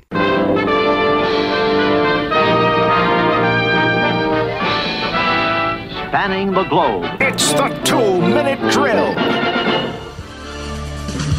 We'll land first in the Lone Star State. Fort Worth Star-Telegram, Mac Engel, Mac, Texas, taking on Oklahoma State Big 12 championship. Big question is there anything for Texas to worry about with Oklahoma State? Hell yes. Oklahoma State has won 6 of the last 8 in this series. Cowboys are 2-0 against Texas when Texas is coached by Steve Sarkisian. And Oklahoma State is the crazy uncle who might show up at Christmas sober. And if he's sober, they can win this game. Mac, if Texas takes care of business but chaos reigns, Alabama beats Georgia, and the committee picks Alabama over Texas despite the head-to-head advantage, what's the reaction in Texas? Do you remember January 6, 2021? That will be the reaction because Texas is the only team to have defeated Alabama this year. They did it in Tuscaloosa. And if head-to-head doesn't count, then why are we even playing the games? Mac, Arch Manning, a lot of talk and interest about him here for the obvious reasons in Indianapolis. Didn't get a lot of playing time this year as a freshman. Is he one and done in Austin, or does he come back next year? It's a great question because Quinn Ewers, the starting quarterback right now, has said he will come back. And the original plan was he was not going to come back. He was going to use his 3 years of eligibility as a college player and then go pro. Feels like he needs more time, which means Arch Manning would be the backup next season. The whole plan was that Arch would be playing next season. So that will be the great question going into Austin because right now there are 3 legit starting quarterbacks on that team. One of them is going to leave and maybe 2, but I think Arch is going to stay and play in 2025. Mac Engel, Fort Worth Star-Telegram. Appreciate it. Anytime. John Chuckery, 92.9, the game in Atlanta. Okay, John, Georgia has been obviously the king dog in college football. Question is this must win for the Bulldogs, or do they still get in the playoffs if they don't win the SEC championship? I think the only team that's a lock for the playoffs right now is Michigan. But I do think even if Georgia loses and their only loss is to Alabama, they will find a way in the playoffs. If Alabama is able to win, what are the chances in your mind they actually get that ticket punched and leapfrog some teams, or do they fully need chaos to reign? Well, listen, it's always hard to deny an SEC champion, right? I mean, I don't care, and especially when you have the cachet that Alabama has. So I think Alabama would find a way in, but I will tell you, if Florida State wins, and that's the real wild card, there's no way they're going to leave an undefeated Power 5 champion out of the playoffs. Last question, John. Crazy as it sounds, Georgia, because they have won so many games convincingly, are they battle-tested enough to be able to dig down if this comes down to a final possession game with Alabama? They have been challenged over the last couple of years, but they are the best program. They are the best team. They have one of the better quarterbacks in the country. They are ready to roll. And, by the way, their coaching staff is outstanding. So there will be no issues as far as that goes. John Chuckery, 92.9 The Game in Atlanta. Appreciate it. Thanks, buddy.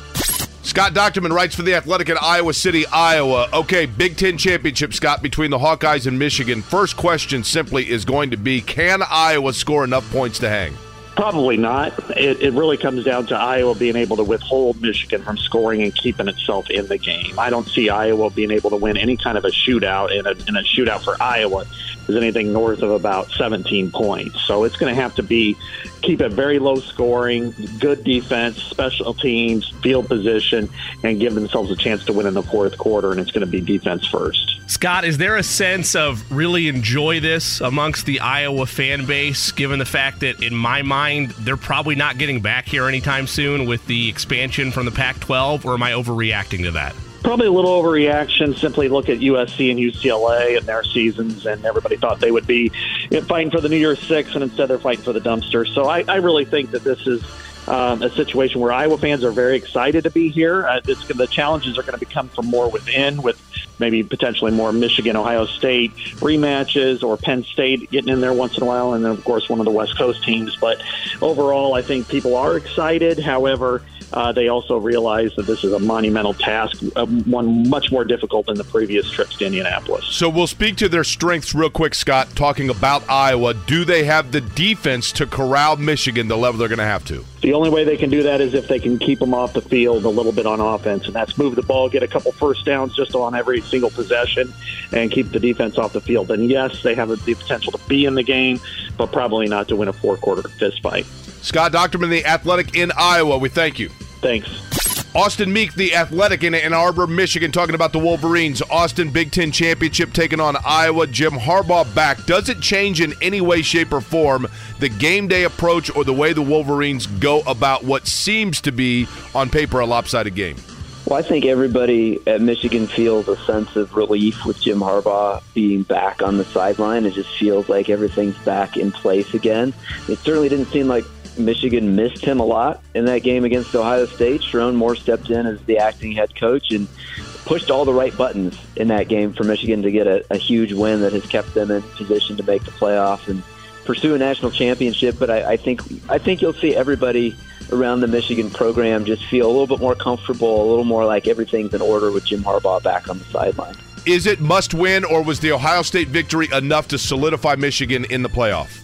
My personal feeling is that Michigan probably gets in even if they lose to Iowa, but I don't think they want to find out, because losing to Iowa would not be the way any team wants to go into the college football playoff. And if Michigan somehow finds a way to lose this game to a team that really can't score, that would be a pretty shocking outcome, and definitely not the way that Michigan would want to finish its season going into the playoff. Austin, I'm taking you down a path of degeneracy here. Is Michigan's defense good enough to keep Iowa out of the end zone? Their team total, Iowa's team total, is 6.5 when the week started. Did Michigan complete that and only hold them to field goals? Is Michigan's defense good enough? Is Iowa's offense bad enough? I think probably both. Yeah, I mean, I picked Iowa with 9 points in my prediction today, and I was kind of like, I don't know how they get to 9. They might need a couple safeties in there somehow, but I mean, I will really be surprised if Iowa scores in double digits in this game, because Michigan's defense has been good all season, and Iowa just has not been able to score, has not been able to sustain drives, and that's a pretty bad combination. Austin Meek, The Athletic in Ann Arbor, covering Michigan. Enjoy the city while you're here at the Big Ten Championship. All right, thanks guys, appreciate it. Taylor Tannenbaum, ACC Network, Florida State and Louisville. Big question is this, Taylor, and that is Florida State backup quarterback Louisville. We know that obviously Jeff Brom can draw up crazy plays. Do the Cardinals have enough to wreak havoc on Florida State? They absolutely do. The Cardinals, they've proven this season what they can do with transfer quarterbacks a senior leader, Jack Plummer, 5-year guy in college football. They have running backs stable. It's not just Jawar Jordan anymore. Isaac Guerrero has really emerged as a 1-2 punch there in the backfield. And they've got a defense to complement it. They have 30 sacks on the season. They will get after the quarterback. The thing for Louisville, though, is turnovers, you guys. They have an incredible margin when they're winning, a +8 turnover margin, -5 in their 2 losses this season. So that will be the difference for Louisville, not turning the ball over to a stingy Florida State team that does not give up the pigskin at all, nearly at all this season. Taylor, do you trust the committee that it's win and get in for Florida State, or do they need to overcompensate and win this thing nicely? I trust the committee. I do trust the committee. In the history of the BCS and the college football playoff, that is 25 years, no undefeated team has ever been left out of a national championship, or in the college football playoff conversation, a Final Four. That does not include an Auburn team back in 2004. There were 3 undefeated teams, so nearly, obviously one had to be left out. But if history repeats itself, Florida State will be in. The object is to win your games. The object is to win a conference championship.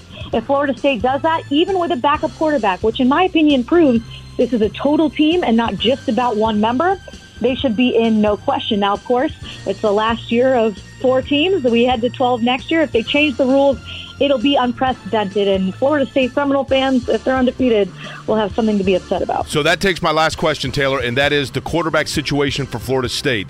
Are they reliant too much on the quarterback, or do they have enough balance to offset where now they don't have their starter that led them for the vast majority of the season?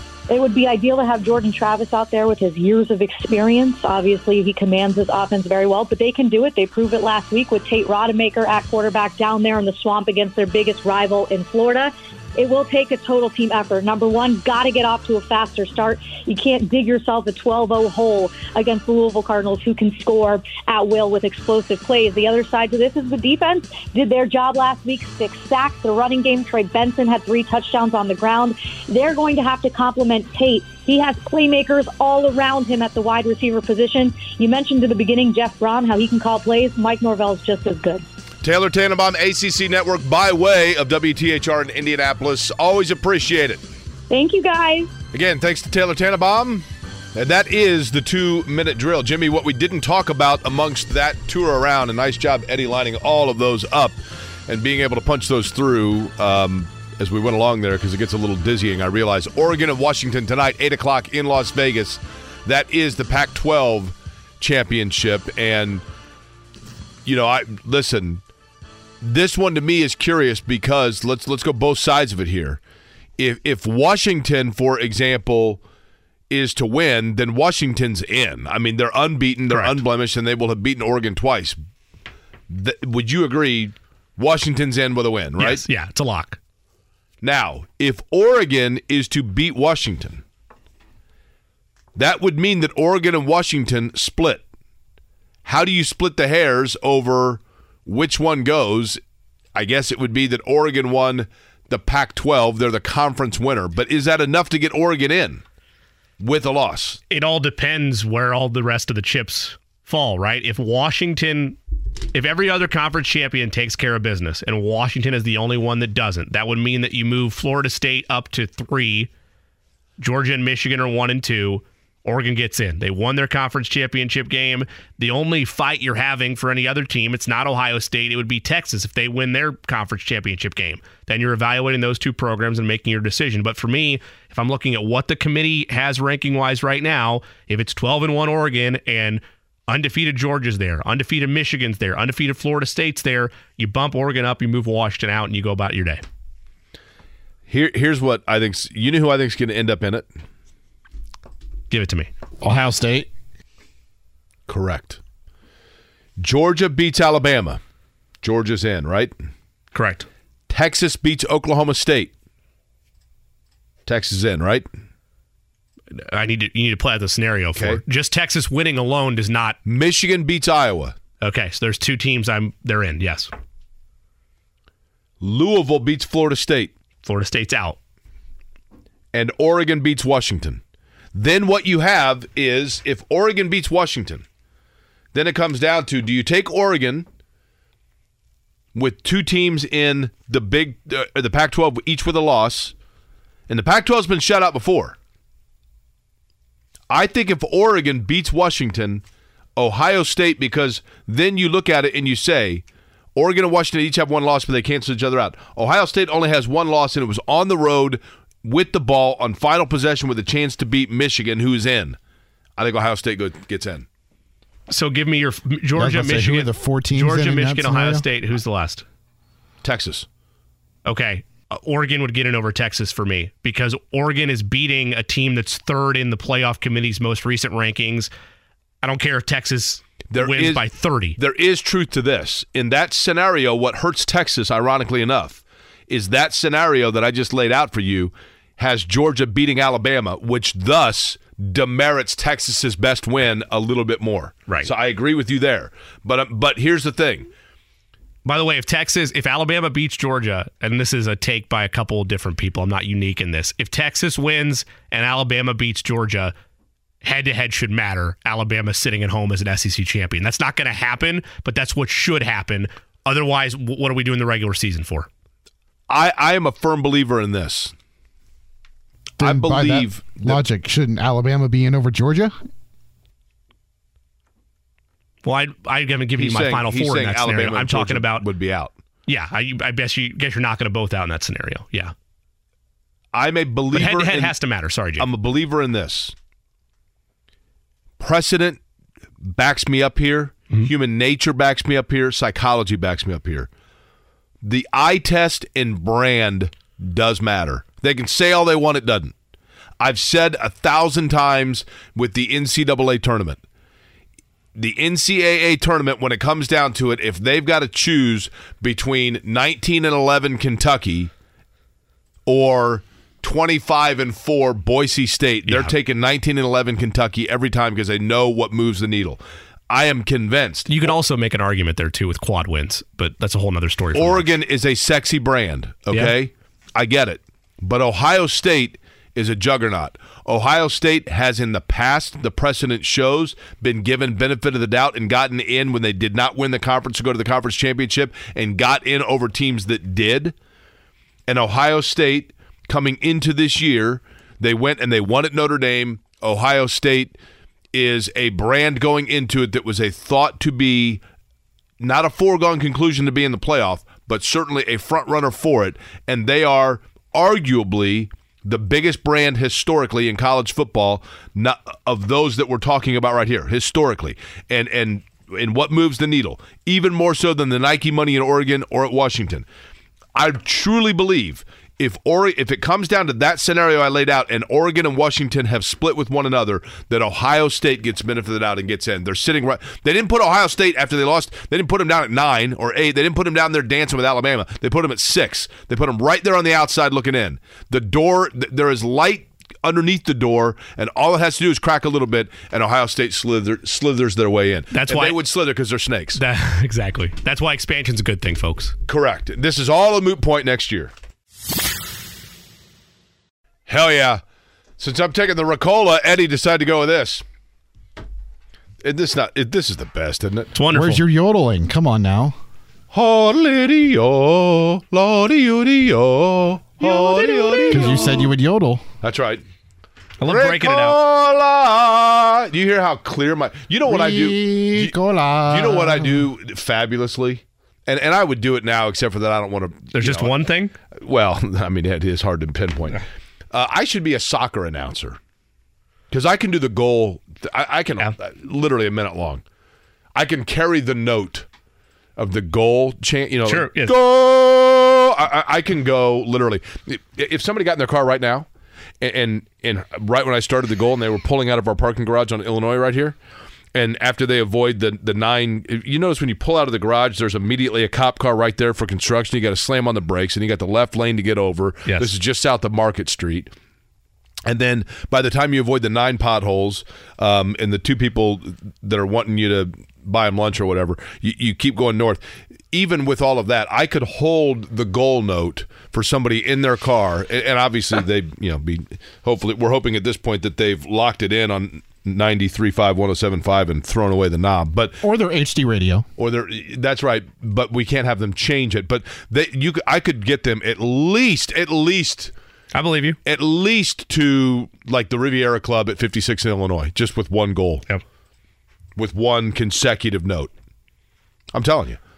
I don't doubt you. It's a skill that I have. Now, it's a little challenging right now based on the fact that I'm wacky on the Ricola. Do you understand that I'm kind of like timid to the fact that I realize you might do it, and I'm like trying to get us back to a point where that's not how the hour Well, ends? I know. Listen, I'm looking at the clock, and I know what time we got to get out of here because we got Kevin Bowen coming up to talk about the Colts and Titans at the top of the hour. And the last thing you need is for me to be sitting here going, go the whole time. I mean, I'm not going to do that, right? I could. But you didn't hear a waiver there. It speaks volumes to the Speaking of volumes, I can do it even higher if you want me to. It speaks volumes to the educate and entertain aspect of this show where there's a tension in the room of, is Jake going to do this for the last 2 minutes of the hour, or is he just going to get us through it? I don't know that that's educational or entertaining is the problem, right? Fearful is the word, I think. Fearful is probably like tension. Yeah, there's a tension-filled nature to it. That's probably true. You got any big plans for the weekend? Go to Lambeau. Going to go see the Chiefs at Lambeau Driving Field. Up tomorrow, right? Leaving tomorrow morning. Here's the real key. Oh, wait, can I get in front of this, please? I'm not on jury duty on Monday. We were driving back on Monday, but I'm not in another case where I'm having to just want to get out in front of that right now. Was he guilty? Yeah, what did happen? How long did you deliberate? Again, I explained this. They saw the Chiefs ring because it was a Monday night game for the Chiefs, and it was a Monday night session, and they thought, hey, you can't trust your judgment. So they axed me pretty early on to that process. And yet you didn't feel the need to let your work know that you were not selected. Well, here's what happened. I tried to tell HR, but there's nowhere to go with that. We have no HR department. That probably helps. Here is the key if you're driving to Green Bay, Jimmy. I'm not going to tell you anything you don't know. Okay. What time are you leaving? The goal is 9 a.m. Not terrible. Not a bad plan because you're going on a Saturday, right? Correct. Chicago's a nightmare. Yep. Yeah. The whole key. Now, here's a fun game to play for the. Do you ever do driving games with the kids in the car? Sometimes there's no kids in the car this time. Do you play like cows and cemeteries? Do you ever do that one? I Spy was big when I was a kid. I Spy's a big one. License plates, the license plate game. Yep. The cows and cemeteries is one person on one side of the. So you either take cow or cemetery, right? And then you get, like, if you're driving and I'm in the passenger seat, then each time you pass somewhere where there are cows, you get to count the cows, right? Okay. And to get to, and then I do the same on my side of the street, right? Yeah. But if you pass a cemetery, all your cows die, and you go back to 0. And it's the first one to like 100 or whatever wins, right? A lot of honesty and trust involved in that game. Here's a fun game. Now, this used to be a fun game to play when you went around Chicago. Unfortunately, due to AI, this no longer is applicable. But one of the fun games to play is when you go up, if you have to pay the tolls, then you go up and you guess the name of the toll booth operator because they have the little nameplate. And it's never like John or Sally. My 61-year-old brother Bob is going to be thrilled to be able to go and it's a fabulous game. Play these card fabulous games. game. And I actually one time, Nick Yeoman, there were a bunch of people in the car. We come back from IndyCar racing in Milwaukee, and I nailed it one time. And it was, trust me, it was mayhem. We pulled up, and this woman's like, why are these guys going crazy? Because I nailed the name on the plate. It was Juanita. And I'm like, I'm going to guess it's Juanita, and it was Juanita. And total. But anyway, fun game to play as you're going around 294. Count the number of Brian Urlacher hair replacement billboards. You get that, and then is your wife going with you? No, Haley's not going. Okay, who's going with you? Who's Al, Rich, and Bob. Okay, so each one of you, one gets that, and then the others get the firework billboards. Okay, and you see which one accumulates the higher total by the time you get up towards like Wisconsin. And trust me, it'll be like 45-40. Kevin Bowen's next. Blue Friday here on Query and Company. Jake has made a tragic mistake here. Very rarely does it happen, but he's made one here because he's given me the ability to open up our next guest, and I'm so glad that he did. The Fan Zone, Kevin Bowen. He's a host on he's a host on the Wake Up Call. Well, now we see why. That's why the tragic error was there, but it's going to get worse. KB, Tiger is -3 in the second round today, and he's even. How do you feel about it? Give me the rapid reaction, please. Yeah, I've gone back and forth on 3 majors coming up in 2024, just toggling back and forth. Jake might have him at 4 major wins, so I might be a little bit low on that. But the gate looks great, which is very important. The swing speed looks beautiful. A little shaky with the putter here on the last couple of holes, but Christmas has come early to Kevin Bowen, let's just say that. Isn't he playing in like some Pro-Am in the Bahamas or something like that? What's he playing in right now? Yeah, it is a smaller field event. I don't know that the location particularly matters. He's beating several major champions if you look at the leaderboard right now, and it's a very, very respectable effort out of Eldrick. So I got a buddy, my buddy Dave Scott from North Central, year below me. He won some tournament, some pro-am in New York or something a year ago, so he got to go down to that deal, and he's playing in it, and he's sending me video constantly of Tiger Woods, borderline restraining order level stuff from Dave. But he's all giddy with you guys. I can just get you guys like in a group text if you want. And you guys can all salivate together. That'd be cool. Are you going to be in it or no? No. I was going to say, go ahead, Dave. 317-441-3968, please. It's okay. I'll incorporate it in, and I'll have him send all the shirtless videos of Tiger Woods. So it's becoming awkward. Yeah. Well, shirtless with Micah Shrewsbury, shirtless with Tiger Woods. You've certainly seen that before. I'll tell you what, that of the times we had, Kevin, and we had a lot of fun in the morning with me, you, and Mark. But the time that you came in with no shirt on, passing out donuts, although Sam Fritz was in that day. That was the last time I think Sam Fritz sat in with us. Go figure. And you were shirtless because you were excited about Micah Shrewsbury. Speaking of that, and I have not looked, so I apologize. How have things gone so far for the Notre Dame men's basketball team? It is a rebuild, to say the least. It is a rebuild. They lost to Western Carolina at one point this season. They did beat Oklahoma State, which I think they're god-awful, actually, this year, but I was happy to see they beat a Power 5 team. And then the other night they lost to South Carolina. That was undefeated South Carolina, to be fair. But, yeah, it is ESPN will flash up the graphic every game. They lost 99% of their minutes, scoring, rebounds, and I think only 98% of their assists. So they really moved the basketball very well. But they've gotten, before we get into the Colts, they've gotten pretty good play, have they not, talking about Notre Dame, from Mr. Basketball, right? Yeah, he actually broke LaFonso Ellis' record on opening night. I thought Chris Thomas might have had the record for most points for a freshman in his debut. Yeah, Burton had like 29, so he's everything I got at point guard. And, I mean, to be fair, he's had some inconsistent shooting nights, to say the least, but he's about all they got from a point guard creation standpoint. Kevin, in terms of the Colts, we will flip to that. You know, the stage is set for them nicely to finish here and put themselves to maintain in wild card position because their schedule is such that they're going to get the chance. You know, when you got the Raiders, you got the Bengals, you got the Steelers, which you know now is going to be a Saturday game at 4:30 on the 16th. You got the Texans. You know, they have a chance to obviously land blows against the teams that theoretically are going to be hanging around with them towards the end of the year for that wild card. But one game at a time, so we'll begin with Tennessee. We'll start with just the health standpoint. No practice on Wednesday. They did walkthroughs.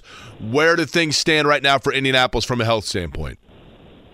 Yeah, pretty healthy, I would say. Juju Brents will miss game number 5. It's actually 6 straight weeks if you incorporate the bye. So that's obviously a bummer when you talk about the short term. It's certainly a bummer when you talk about the long term and trying to get him reps. And unfortunately, he's had such an injury-riddled season.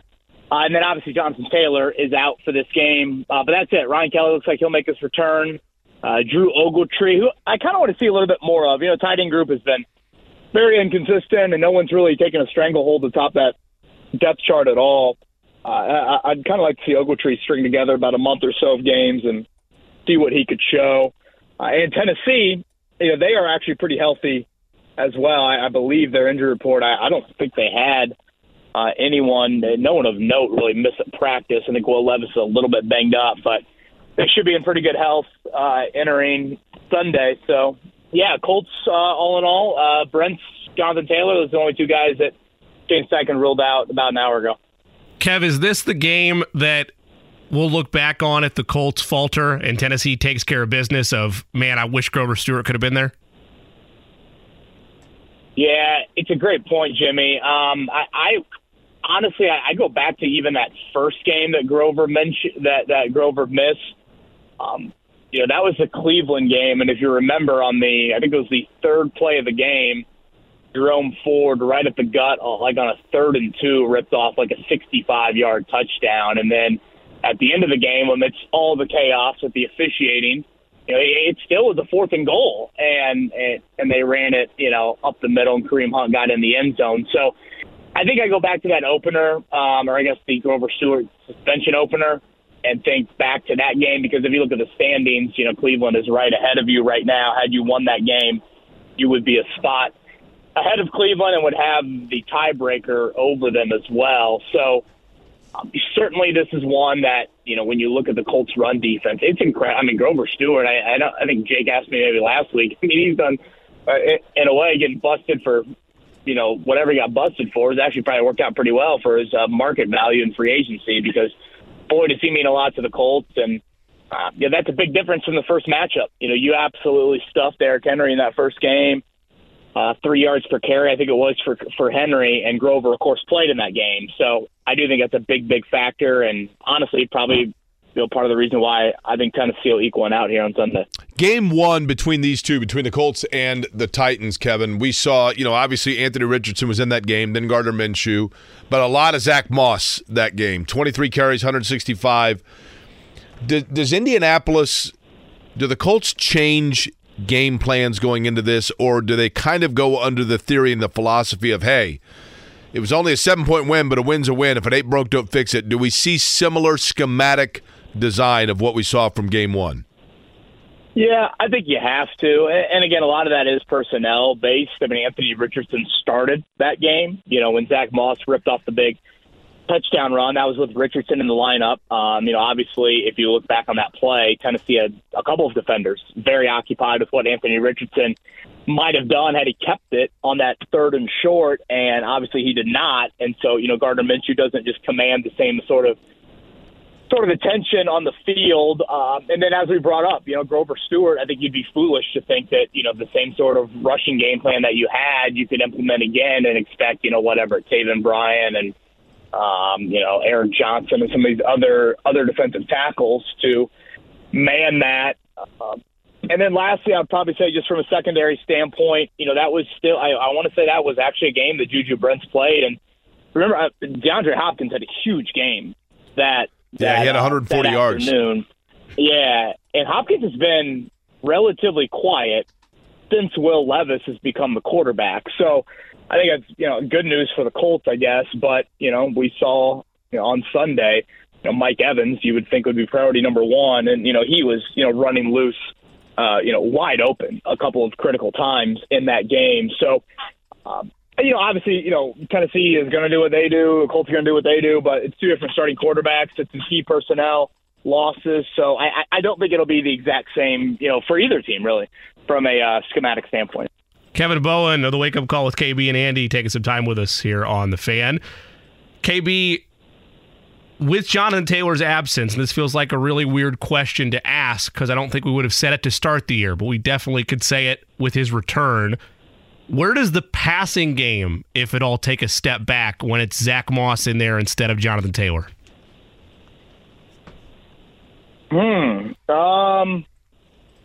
I mean, I'm probably nitpicking a little bit here, probably a little bit too. I guess to answer it, I don't really know significantly. Obviously, Taylor's more of a home run hitter, so I guess if you want to go off that, maybe it keeps a safety or two a little bit, I don't know, closer to the line of scrimmage. And the answer could be it doesn't. Like, if you feel like it's not impacted by it, I just feel like that the pass catching's been there for Taylor this season at times in ways that it was in spurts, right, a year ago. Yeah, and I'll be honest, Jimmy, I feel like they could and should use Taylor more in the passing game. I don't believe he had a catch last week or even a target. And to me, he's just a dynamic guy in space that, he's hard to tackle. I would think you would want to utilize him in that role. I think the passing game is the passing game right now, and that is it's got to be quick rhythm. It's got to be the one-read stuff. I mean, if you look at the Michael Pittman, catches last week, it's not like he was, his depth down the field was very long. It was just kind of methodical 8-10-yard passes, time in and time out, and that's how he kind of, added up to whatever he had. And I don't know if he was over 100, but he was certainly very close to that. So I just don't see this. I mean, maybe you can dial up a deep shot to Alec Pierce, but still, I think this passing offense, for the most part, you kind of know what you're getting with that. Now, Tennessee, again, we talk about personnel. Kevin Byard, one of their more veteran defensive players, he was traded a few weeks ago. He played in that first matchup. So, do you feel the need to maybe test somewhat of a new safety back there. Maybe that's something that you do. But I don't know if it's an overwhelming difference with Taylor or without Taylor, with Moss in there with that passing game. Kevin Bowen is our guest, by the way. You hear him every morning, of course, with the Wake Up Call with Kevin and Andy on this radio station from 7 to 10 a.m. Let's go back to Kevin camp, okay? When, late August and into the regular season. How has Shane Steichen changed, if at all? I mean, I think we forget because he does, I had mentioned earlier this week, he looks and feels the part. He just seems to be very in control of how he wants to go about things. He doesn't seem to be overwhelmed by moments. You're around it probably closer than I, obviously, by going there and doing the pressers and things like that. Has he changed at all in terms of his approach, his learning, etc., over the course of the season? When you said go back to training camp, I thought you were going to bring up that day I picked up the animal dung. Yeah, remember that? Yeah, you thought it. So we get out there. It's like 6:45 in the morning, 6:50, whatever. We're on at 7, and you say, "Boy, that's a really resilient clump of grass clippings." And I said, "No, I'm pretty sure that's like coyote dung." No, that's grass clippings. And we're doing the show, and you were transfixed on it. Quite frankly, you were obsessed with it. And I kept telling you, no, that's and then you went over, and the next thing I know. You're picking up poo with your bare hands, right? Yeah, well, to be fair, I did get a napkin. I didn't go straight up bare That hands. matters. Barbaric of an individual. Coyotes in Hamilton County, can you imagine what the uproar would be with that, just lingering at the Grand Park Sports Complex? That's right. Yeah, that just a massive mistake by me. I thought my history on golf courses, we were looking at some morning grass clippings, but no, that was crusty animal dung, to say the least. Well, at least we know it'd been there a while. Well, yeah, certainly.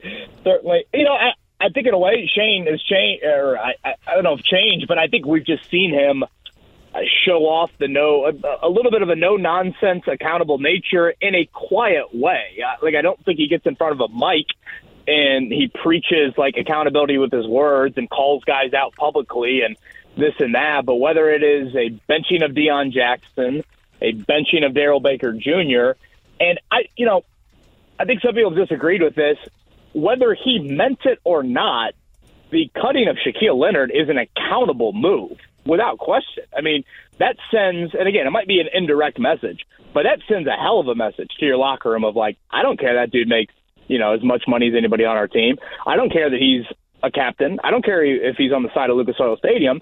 If you're not playing at a level that we feel like is acceptable, we will not just bench you. We will cut you. And so I think those are probably some of the things we've learned about him. I think you knew in the offseason, smart dude, direct communicator, concise communicator, can be demanding with his words. But now in season, I think players have seen the accountability. It's one thing to do it to Deion Jackson.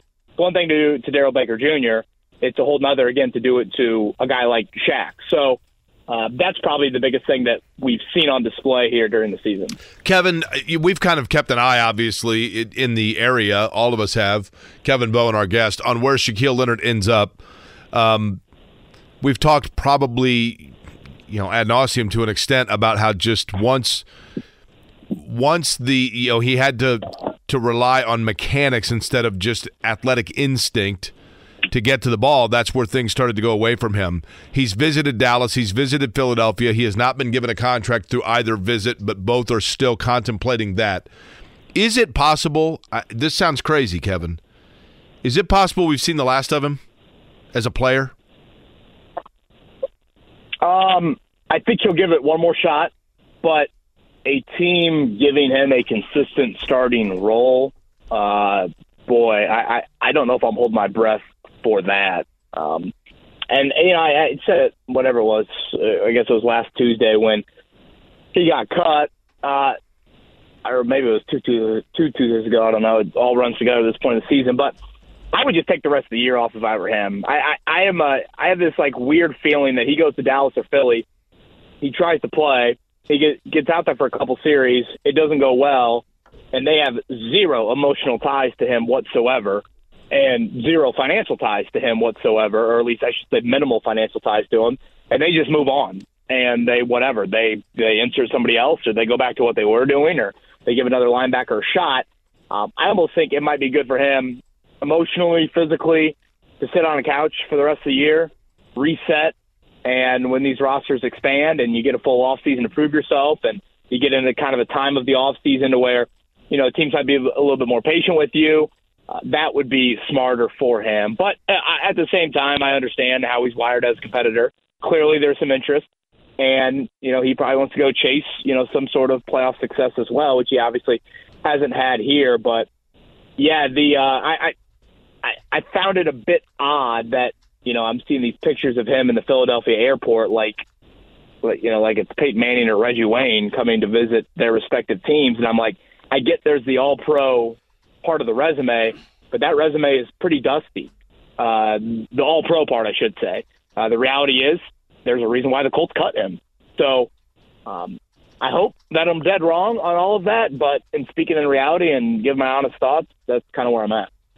The Fan Zone, Kevin Bowen with us. You hear him 7 to 10 a.m. on the wake-up call with KB and Andy. Of course, Colts beat writer as well on 1075thefan.com. KB, you highlighted this in one of your pieces earlier in the week. Hard to believe this. Colts looking for their first 4-game win streak in 5 years if they're able to get it done against Tennessee. Looking at those last 3 games, at Carolina, against New England across the pond, and against Tampa Bay. That's where the 3-game win streak lies, and over that stretch, 15 sacks, 7 turnovers. I get it. There's probably middle ground there for the competition they're playing. But when you look at just the rest of their schedule this year, is that type of defensive output sustainable? Yeah, it's a good question. I tend to think not. But, boy, if it is, then January becomes a really, really real possibility. I almost look at Carolina and New England and think they don't even have a pulse. Right, they are the 2 NFL teams that they don't have a pulse, especially offensively. Whereas Tampa Bay's got a little bit of one, which obviously, you produced at a pretty high rate against Baker. And for what it's worth, Tennessee, their O-line has really struggled this year. I think they're 30th, I believe, in sacks allowed. Will Levis has struggled in that area. So we could see another kind of high number this week, which would obviously do wonders for you trying to get a win. But I don't know, maybe it's a little bit of past history, but I just still am a little bit in kind of the prove-it stage when it comes to this pass rush. But it's hard to, argue against those numbers. And all the credit to Samson Ebukam. I don't feel like we have given him enough praise for what he did at the end of the game.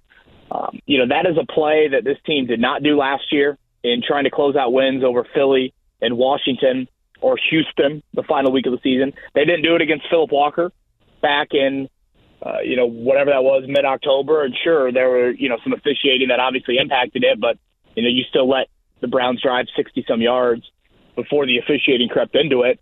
But Mathis and Freeney, they would salivate over those opportunities. You got a 7-point lead, 2 minutes to go, and you're asked to go out there and close the game.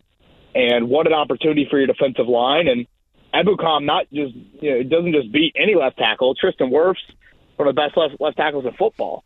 And he beats him easily on that third down and has a huge strip sack. So, maybe more than the sheer numbers, just that play, when you needed it the most to not only make the sack, to make the strip and close out that game, I do feel like Samson Ebukam deserves a whole lot of praise for that.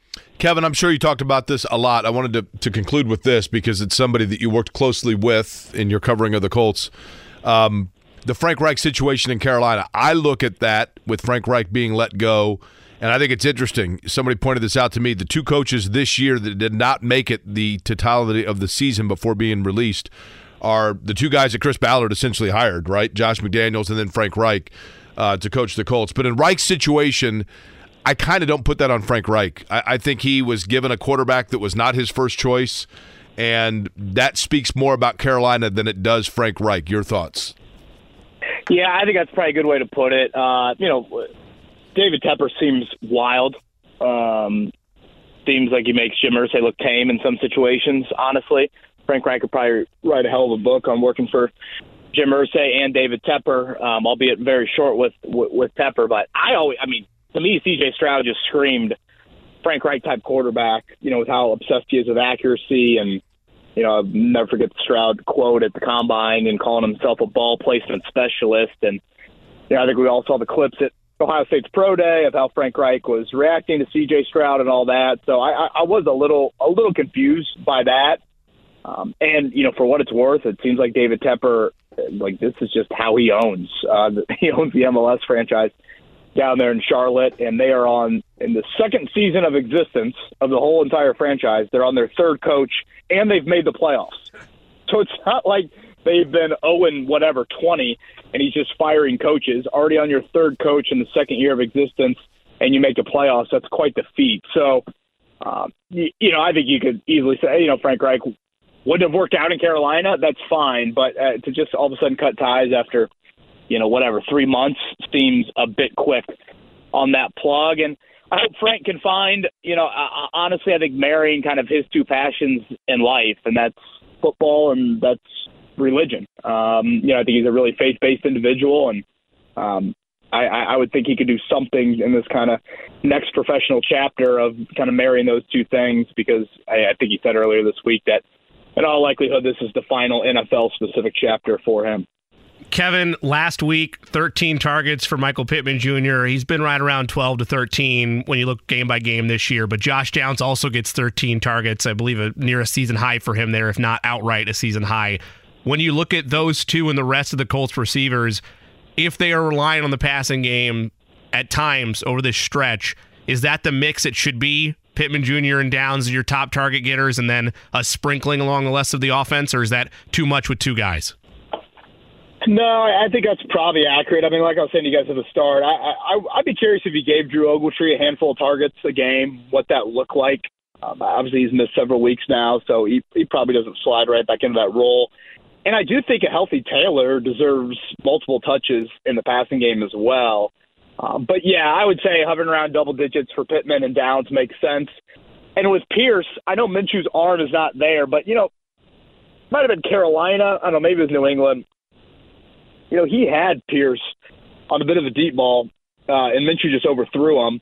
I still think with how defensive backs panic, and hell, we saw it last night in the Thursday night game, and with how pass interference is called, I think dialing up just a couple of deep shots a game to Alec Pierce, even if you are not sold on Gardner Minshew's arm, I mean, DBs just trip over themselves and they throw a flag. So I think that is something, especially Tennessee.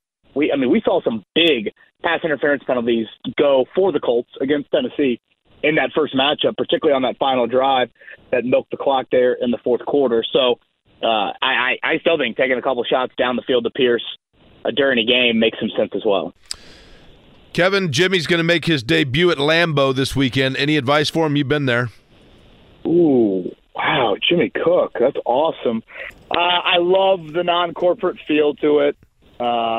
It's just football. I hope the weather looks I hope it's awful. I want all of that. Jimmy? Yeah, there's snow in the forecast now. Yeah, if we're doing that. it, I That's want the whole full deal, frozen right? tundra. Yeah, Sunday night under the lights. Yeah, let's go.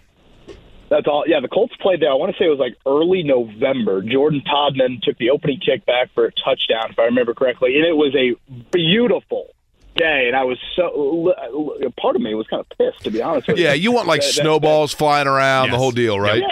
Yeah. Oh, yeah, I want to see people shirtless and 10 degrees. So I did not get that whatsoever. But yeah, have a blast. I mean, the town is, it feels a little bit like a college town. I think like Terre Haute, yeah. Yeah, and one of the wilder parts is, and I don't know if Green Bay has built a hotel capable of it since then. I want to say that was like 2016 the Colts played up there. But yeah, because I think next year they go back up there. The NFL teams stay in, I think it's Appleton, I believe is the closest city that has a hotel capable of housing an NFL team. So, I mean, that was just kind of a little wild travel, element to it all. So you're saying that since our Airbnb is in Appleton, that my Chiefs family should try to hunt down Andy Reid and buy him a cheeseburger? Is that what you're saying? Like that's on the table now with where we're staying? Yes. Well, I don't want any stalkerish arrests potentially happening here. Tiger Woods level pictures. It wouldn't be hard to find him.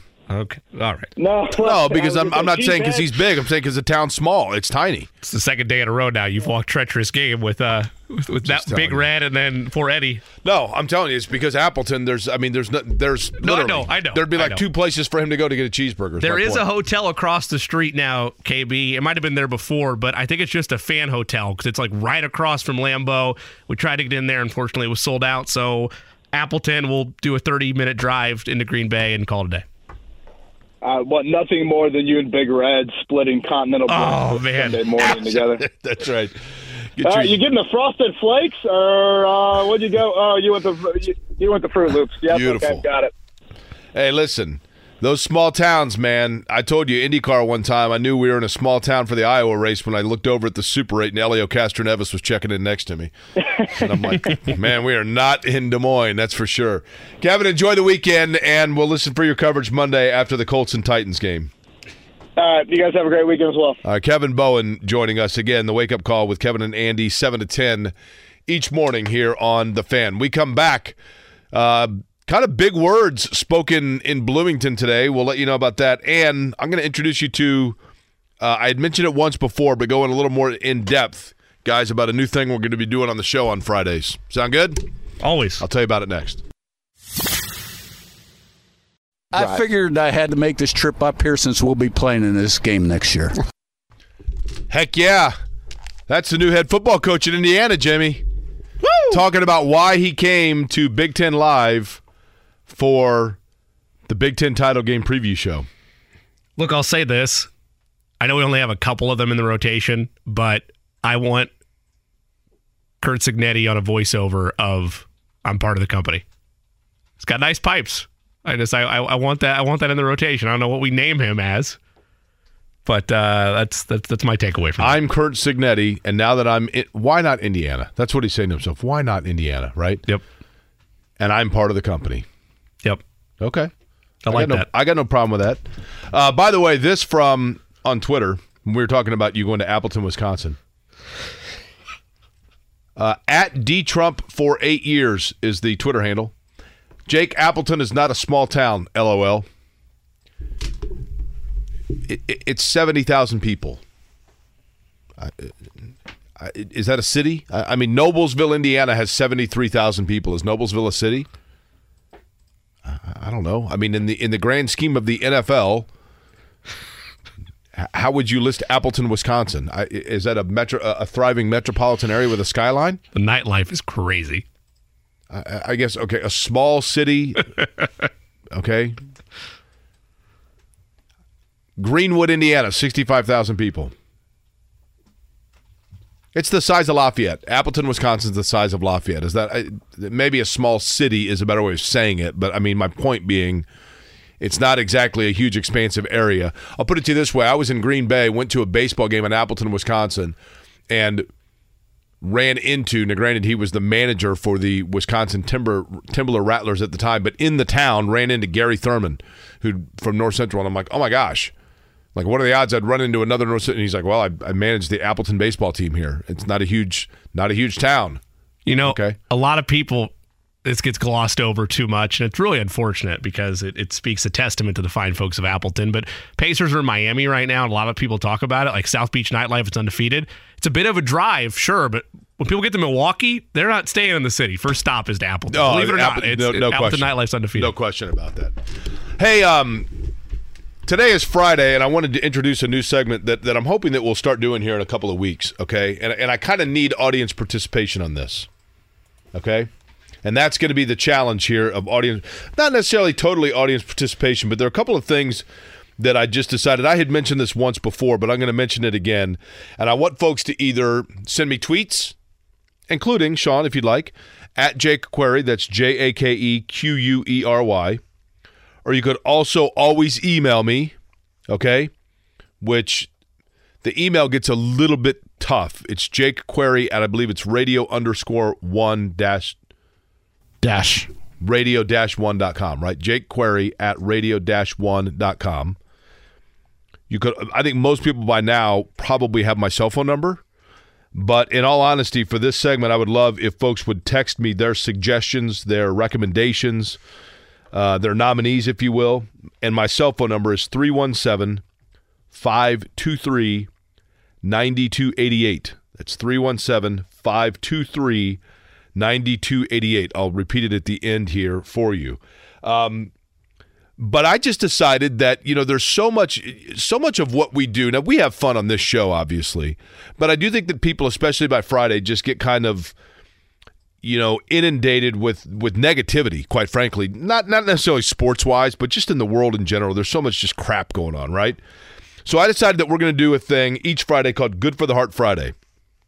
And I wanted to do this twofold. Number one, to shed light on feel-good stories taking place in Central Indiana. Last night I was at Firefly, which is formerly the Children's Bureau, over off of Dr. Martin Luther King, and I got to see some of the kids that have been touched by the great work they do in helping out and facilitating for kids that are in foster situations or violent situations or situations where they've been removed from the home and they need a safe place where they can go. And I saw the great work that Firefly does.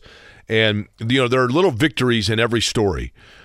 And with the IHSAA now, you have obviously unified sports where you have children that and young athletes that are Special Olympians or that want to play on the basketball or the flag football teams or whatever else, and they're able to partner with the varsity athletes, and that brings out it for both. It's a symbiotic relationship for both, and unified sports is wonderful in giving kids from all backgrounds an opportunity. I just saw a story the other day on Good Morning America about a guy named Jason Smith in Kentucky who was a middle school principal, and he had a girl that had come to his office because she'd been suspended for throwing yogurt at the cafeteria, and he said, well, what would you do?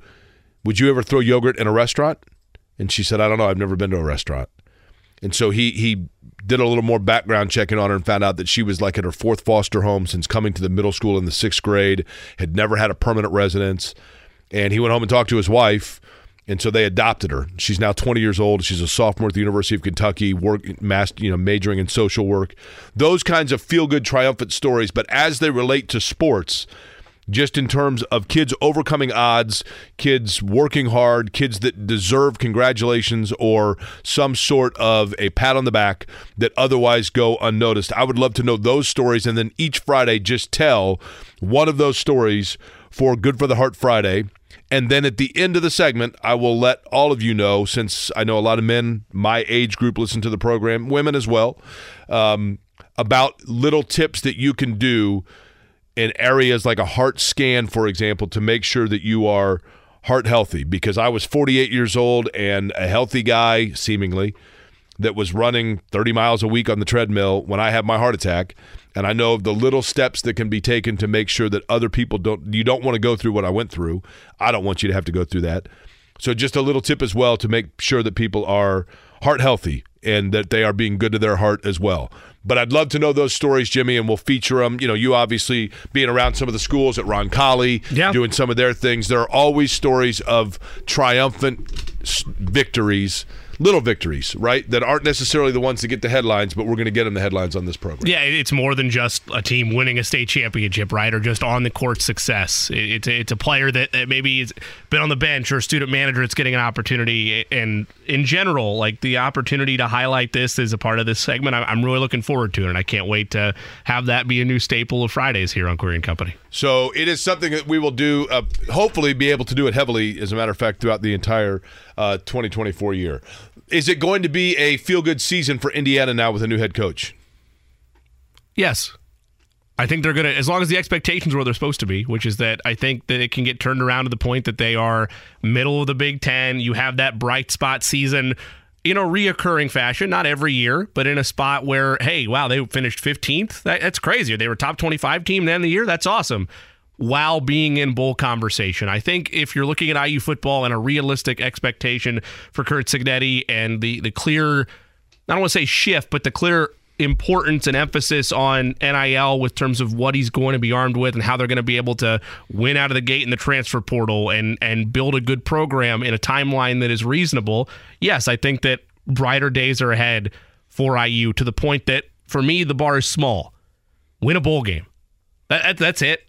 I mean, maybe some people say that's a big bar to set, but win a bowl game. Doesn't have to be next year, but in this era, end that drought, win a bowl game.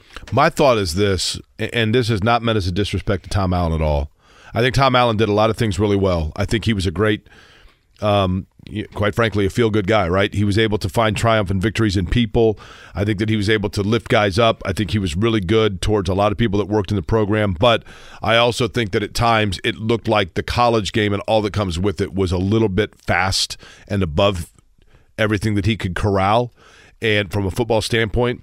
And it does feel like now they have a coach that walks in as a natural leader that knows how to just be a CEO.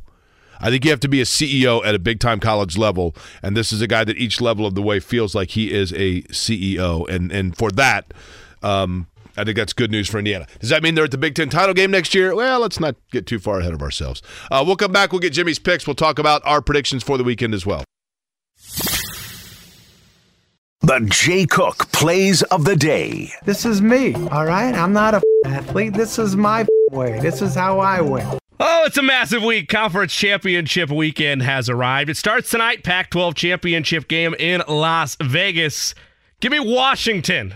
You can't really call it an upset based on the ranking system, but you can call it an upset on the spread. They're getting 9.5. I'm taking them outright, plus 270 over Oregon today in the Pac-12 title game. In Oklahoma State and Texas, they're favored by 15. We're not playing that. We're going with the under 55 total points between Oklahoma State and Texas. I'll give you your opportunity. Give me a second. Louisville upsets Florida State. The Jeff Brom first season at Florida State continues riding high. They take care of business over FSU. Lay the 5 on the Georgia Bulldogs against Bama in the SEC title game. Iowa will score a touchdown, over half a touchdown against Michigan on Saturday evening. In the NFL, Colts over the Titans. Zach Moss, anytime touchdown scorer. Texans over the Broncos. And give me Isaiah Pacheco and Rashee Rice to score anytime touchdowns in Lambeau on Sunday. Eddie, do you have anything? That's a lot. A lot of stuff there. I understand. Comprehend. I understand. I don't like the under in that. I like the over, and here's why. Texas is playing for that last CFP spot. So what are they going to do? Run up the score in order to solidify any chances they have of making the college football playoff. They just have to whack Oklahoma State. So that's why I would take the over on the team total for Texas, so whatever that number is at, and I'll take the over in the game because I don't think Oklahoma State is a slouch when it comes to their offense. But what if the Texas over was set, keeping that in mind? What'd you say? What if the over was set, keeping in mind exactly what you just said? I don't care. Okay. I'm taking the over. All right. Is there anything else you have? And Washington, Oregon tonight, I will hone in on the top receiver for the Ducks, Troy Franklin. Take him over 102.5 receiving yards and over 6.5 receptions. I think he's going to go nuclear against Washington once again. I don't like your cover, though, Jimmy. Washington has just been slipping. It's not a cover. It's an outright win. Yeah. So I'm glad you don't like either one. Outright for Washington. Yeah, I don't like that. Oregon is going to win that game. Yeah. I want Washington to win. I love the city of Seattle. I love the colors of Washington. I like Michael Penix. I love their stadium. Seattle's probably my second favorite. I used to say my favorite city in the country. New York is probably my favorite, but Seattle is I love everything about Seattle. And I would love to see Washington win that game, but I think Oregon is playing at a higher level right now. A lot of this comes down to not only Michael Penix Jr. refining his passing attack, which has been, I will admit, gone the last 4 or 5 weeks. Hasn't mattered. They've still won games. A lot of it is based on their ability to run the football. They were very effective against Oregon. That was a shootout game. Look, even if my bet doesn't hit, all I'm hoping for in this game tonight is it to live up to the hype of that back and forth, massive swings in the fourth quarter type of game we saw in Seattle last month. By the way, one of the good news, one of our, I guess, Feel Good Friday good news features of today would be the fact that J&B is on remote. He is going to be, of course, for Blue Friday out at the West Side Pub on Girls School Road. That's good news for him because if he was in here, he might actually go catatonic by the fact that they're testing the lights for the Big Ten concert stage down in the Circle, and all of a sudden now it's like Frankie Goes to Hollywood has taken over the studio here, and as soon as it gets a little bit darker out here, it's going to be complete nightmare. It's going to be a rave in here. Oh, it's crazy. Like Eddie's walking around with lollipops. It's like, what is going on here? I saw Eddie with some glow sticks, actually. I know, I'm just glad I'm not epileptic because... Totally. Well, I am, thanks. Are you really? I had juvenile epilepsy, yes. No, for sure. I was like, you look at that, because you're right in the line of vision of that thing. Oh, yeah. Yeah. And that would absolutely, they're doing strobe light galores in there. Okay, Colts Titans coming up, Tennessee Sunday. Jimmy, your thoughts? Colts 24, Titans 17. The defense delivers yet another welcome to the NFL game to Will Levis. I think the turnovers and the sacks continue for the Colts. Derrick Henry has a good day, but not a good enough day to rock the boat. Zach Moss does fine in the stead of Jonathan Taylor. Colts win it by 7. Okay. I'm going to go with Tennessee. They've played better at home. I just personally, every time I feel like this season, the Colts, every time we as in the media have been talking about them in the positive manner, they have laid an egg. And I think this is an opportunity for them to lay an egg. I think Derrick Henry and the Titans offense will be able to control the line of scrimmage and control the time of possession. So it's going to limit the amount of times Gardner Minshew has the ball. And if you're asking me who do I trust in a limited capacity, even though Levis isn't better than Minshew, I just don't know if Minshew can make enough plays. So I will take the Titans 17-15. Does it kind of feel like, you're right, the fact that Tennessee, we kind of wrote them off, right? And does it feel like maybe Tennessee's got still a little bit left to prove? And Levis came out, off to a great start in his career, and then has kind of calmed down a little bit. But Derrick Henry is still there, and Derrick Henry is such that if they get a lead, I could see Tennessee just trying to salt it away with Derrick Henry. But the Colts had big numbers against Tennessee the first time around.